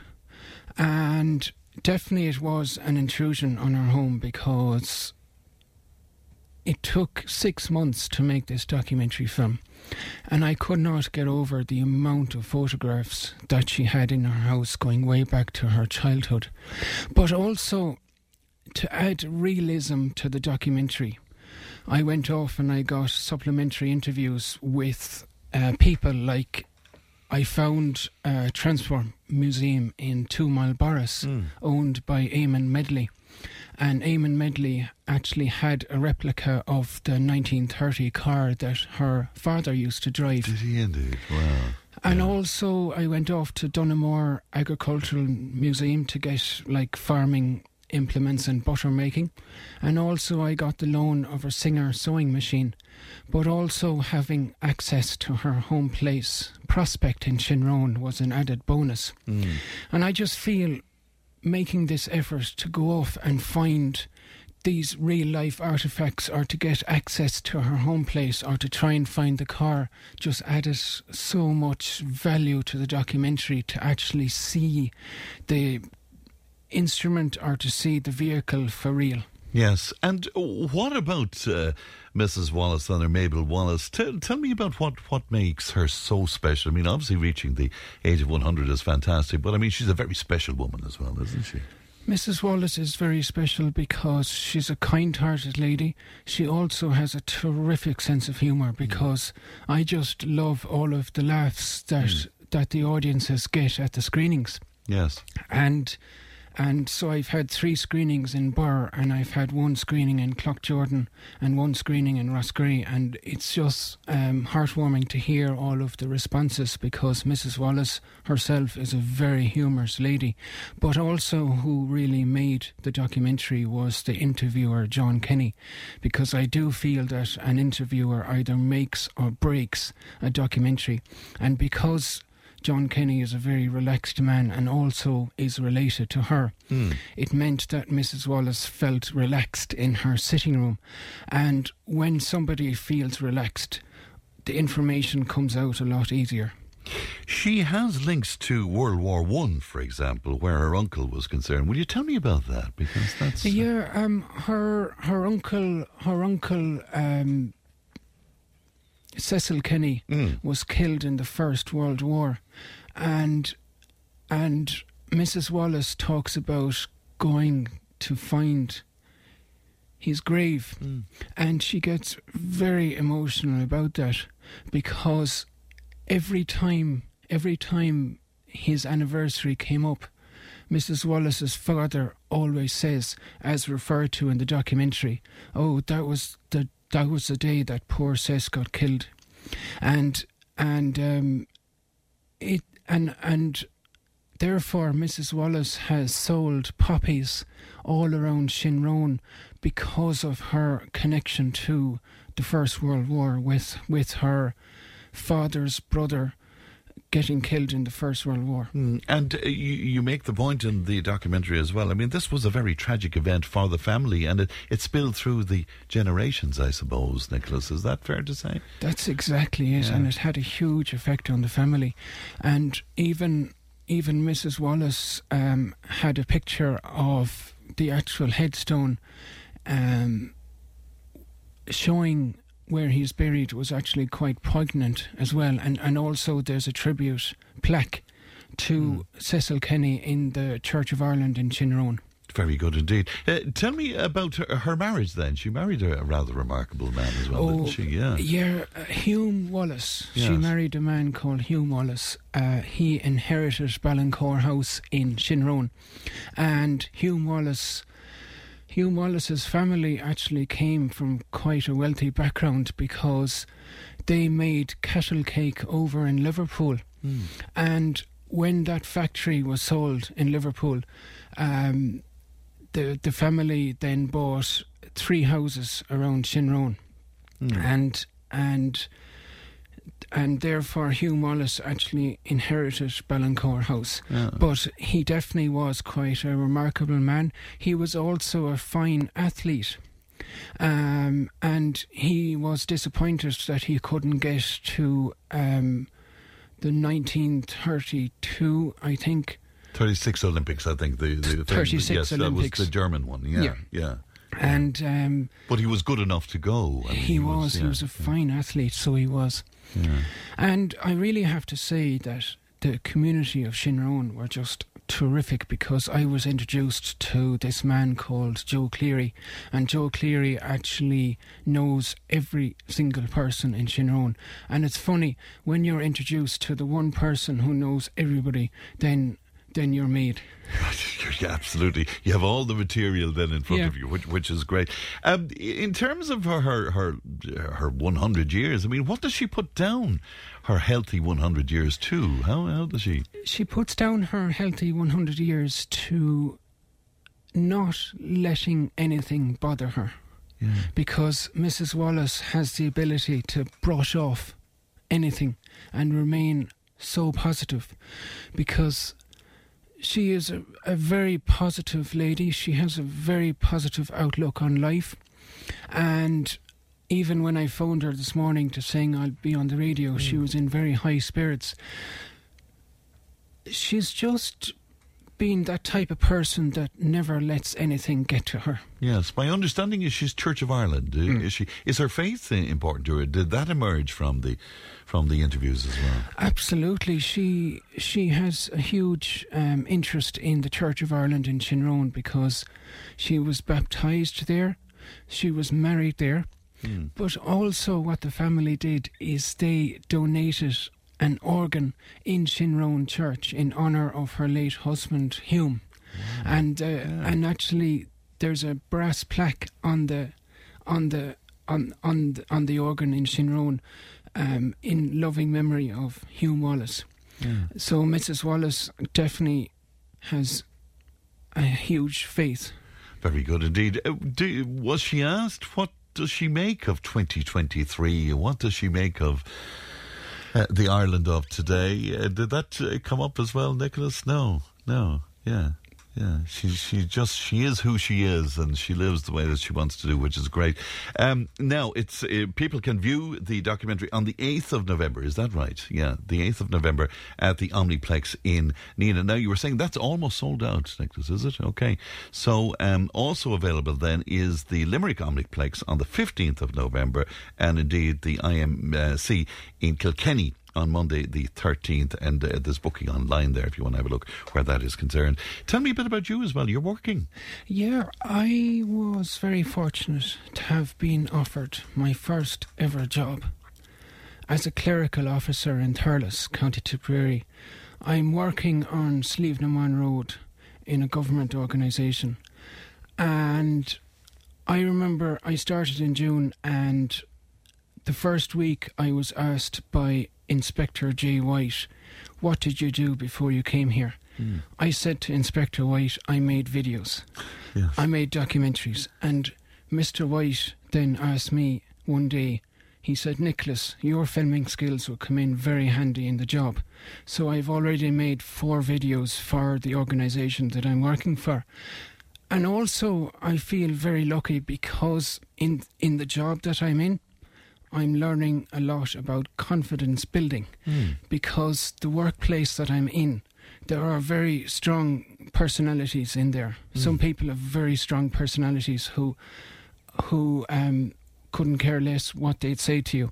So therefore, therefore, I've learnt a lot from that. Yes, yeah. And I'm really, really lucky to have met Mr. Ray Maloney because Mr. Ray Maloney has taught me a lot about confidence building, how to strengthen myself. He's often given me the firm word, saying that you slipped down here, but he'd give a reason why you slipped down. And also I'm intrigued, Fran, that you said that you're very good friends with Mr. Golden. Eddie Golden, yeah.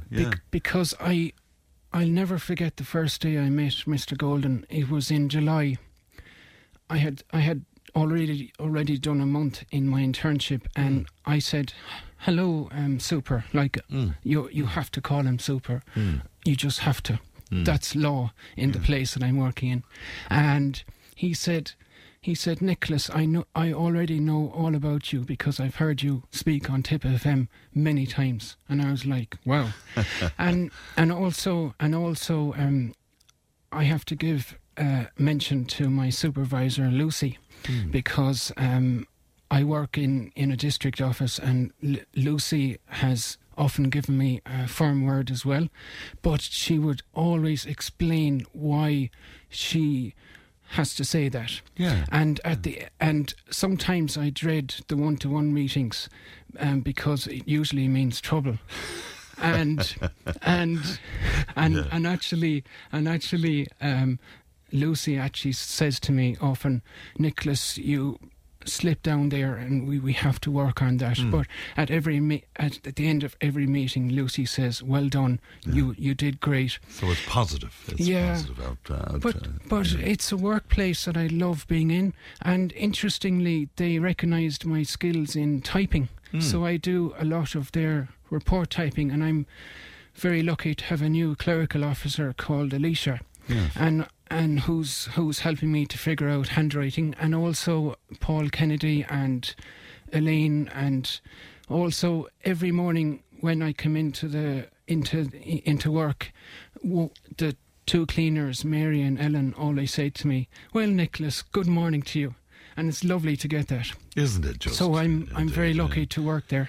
Well, I'm delighted that you're happy there because, of course, that's so important as well.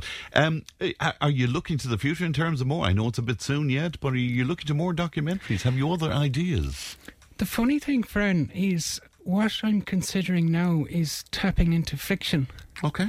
Because I was actually at a film event talk in Burr recently, and I just felt that filmmakers were kind of more hot on fiction than fact. So, and interestingly, a key point that I took away was try something you've never done. And also I went to a talk with Jim Sheridan in Burr. I went to attend a talk. The great filmmaker, of course, yes. Yeah. And interestingly, he said to me that he bases all his work on life events, on his own life events. So that was big for me. But I really have to say that I took away so much from that event in Burr by saying that they base a lot of their movies on actual events. It's very interesting indeed. So you're looking, is it fair to say you're looking at the moment? I'd be a real beginner. But also I want to give a shout out to my family in Cloughjordan. Okay, well I know your lovely mum Dorothy, and of course your sister Joanne. She's on her travels at the moment, isn't she? Wonderful artist, of course, as well. Yeah, she's in. She's actually out in Australia. Yeah. And she's absolutely loving it there. We keep in contact a lot on on WhatsApp, and she's doing remarkably well out in Australia. It's like me being in the job that I'm in on Sleafnamurn Road in Thurles. I'm learning so much about life and so much about confidence building. Very lucky to be in that job. It's the same as my sister going to Australia. I can really see from pictures that her confidence is building a lot. Right, and isn't it great to see that? Nicholas, it's always a pleasure to see you, and it's always a pleasure to keep up to date with what you're doing. And again, I just wanted to remind listeners, Nina Omniplex is Wednesday 8th of November. Limerick Omniplex Cinema, which is at the Crescent Shopping Centre, is on the 15th of November, and IMC Cinema in Kilkenny is on the 13th of November. Absolutely, okay. So thank you. And thank you to your researcher, Alison. To Alison, who's producing, yeah. Well, we were delighted to see you today, Nicholas, and you look after yourself. My best to your lovely family as well. Thank you very much indeed. We'll be back with more in just a moment, and I'll have a winner of the Louise Morrissey competition for you. Join the conversation in Tipperary. Contact us through Facebook, Twitter, or email tiptoday@tippfm.com.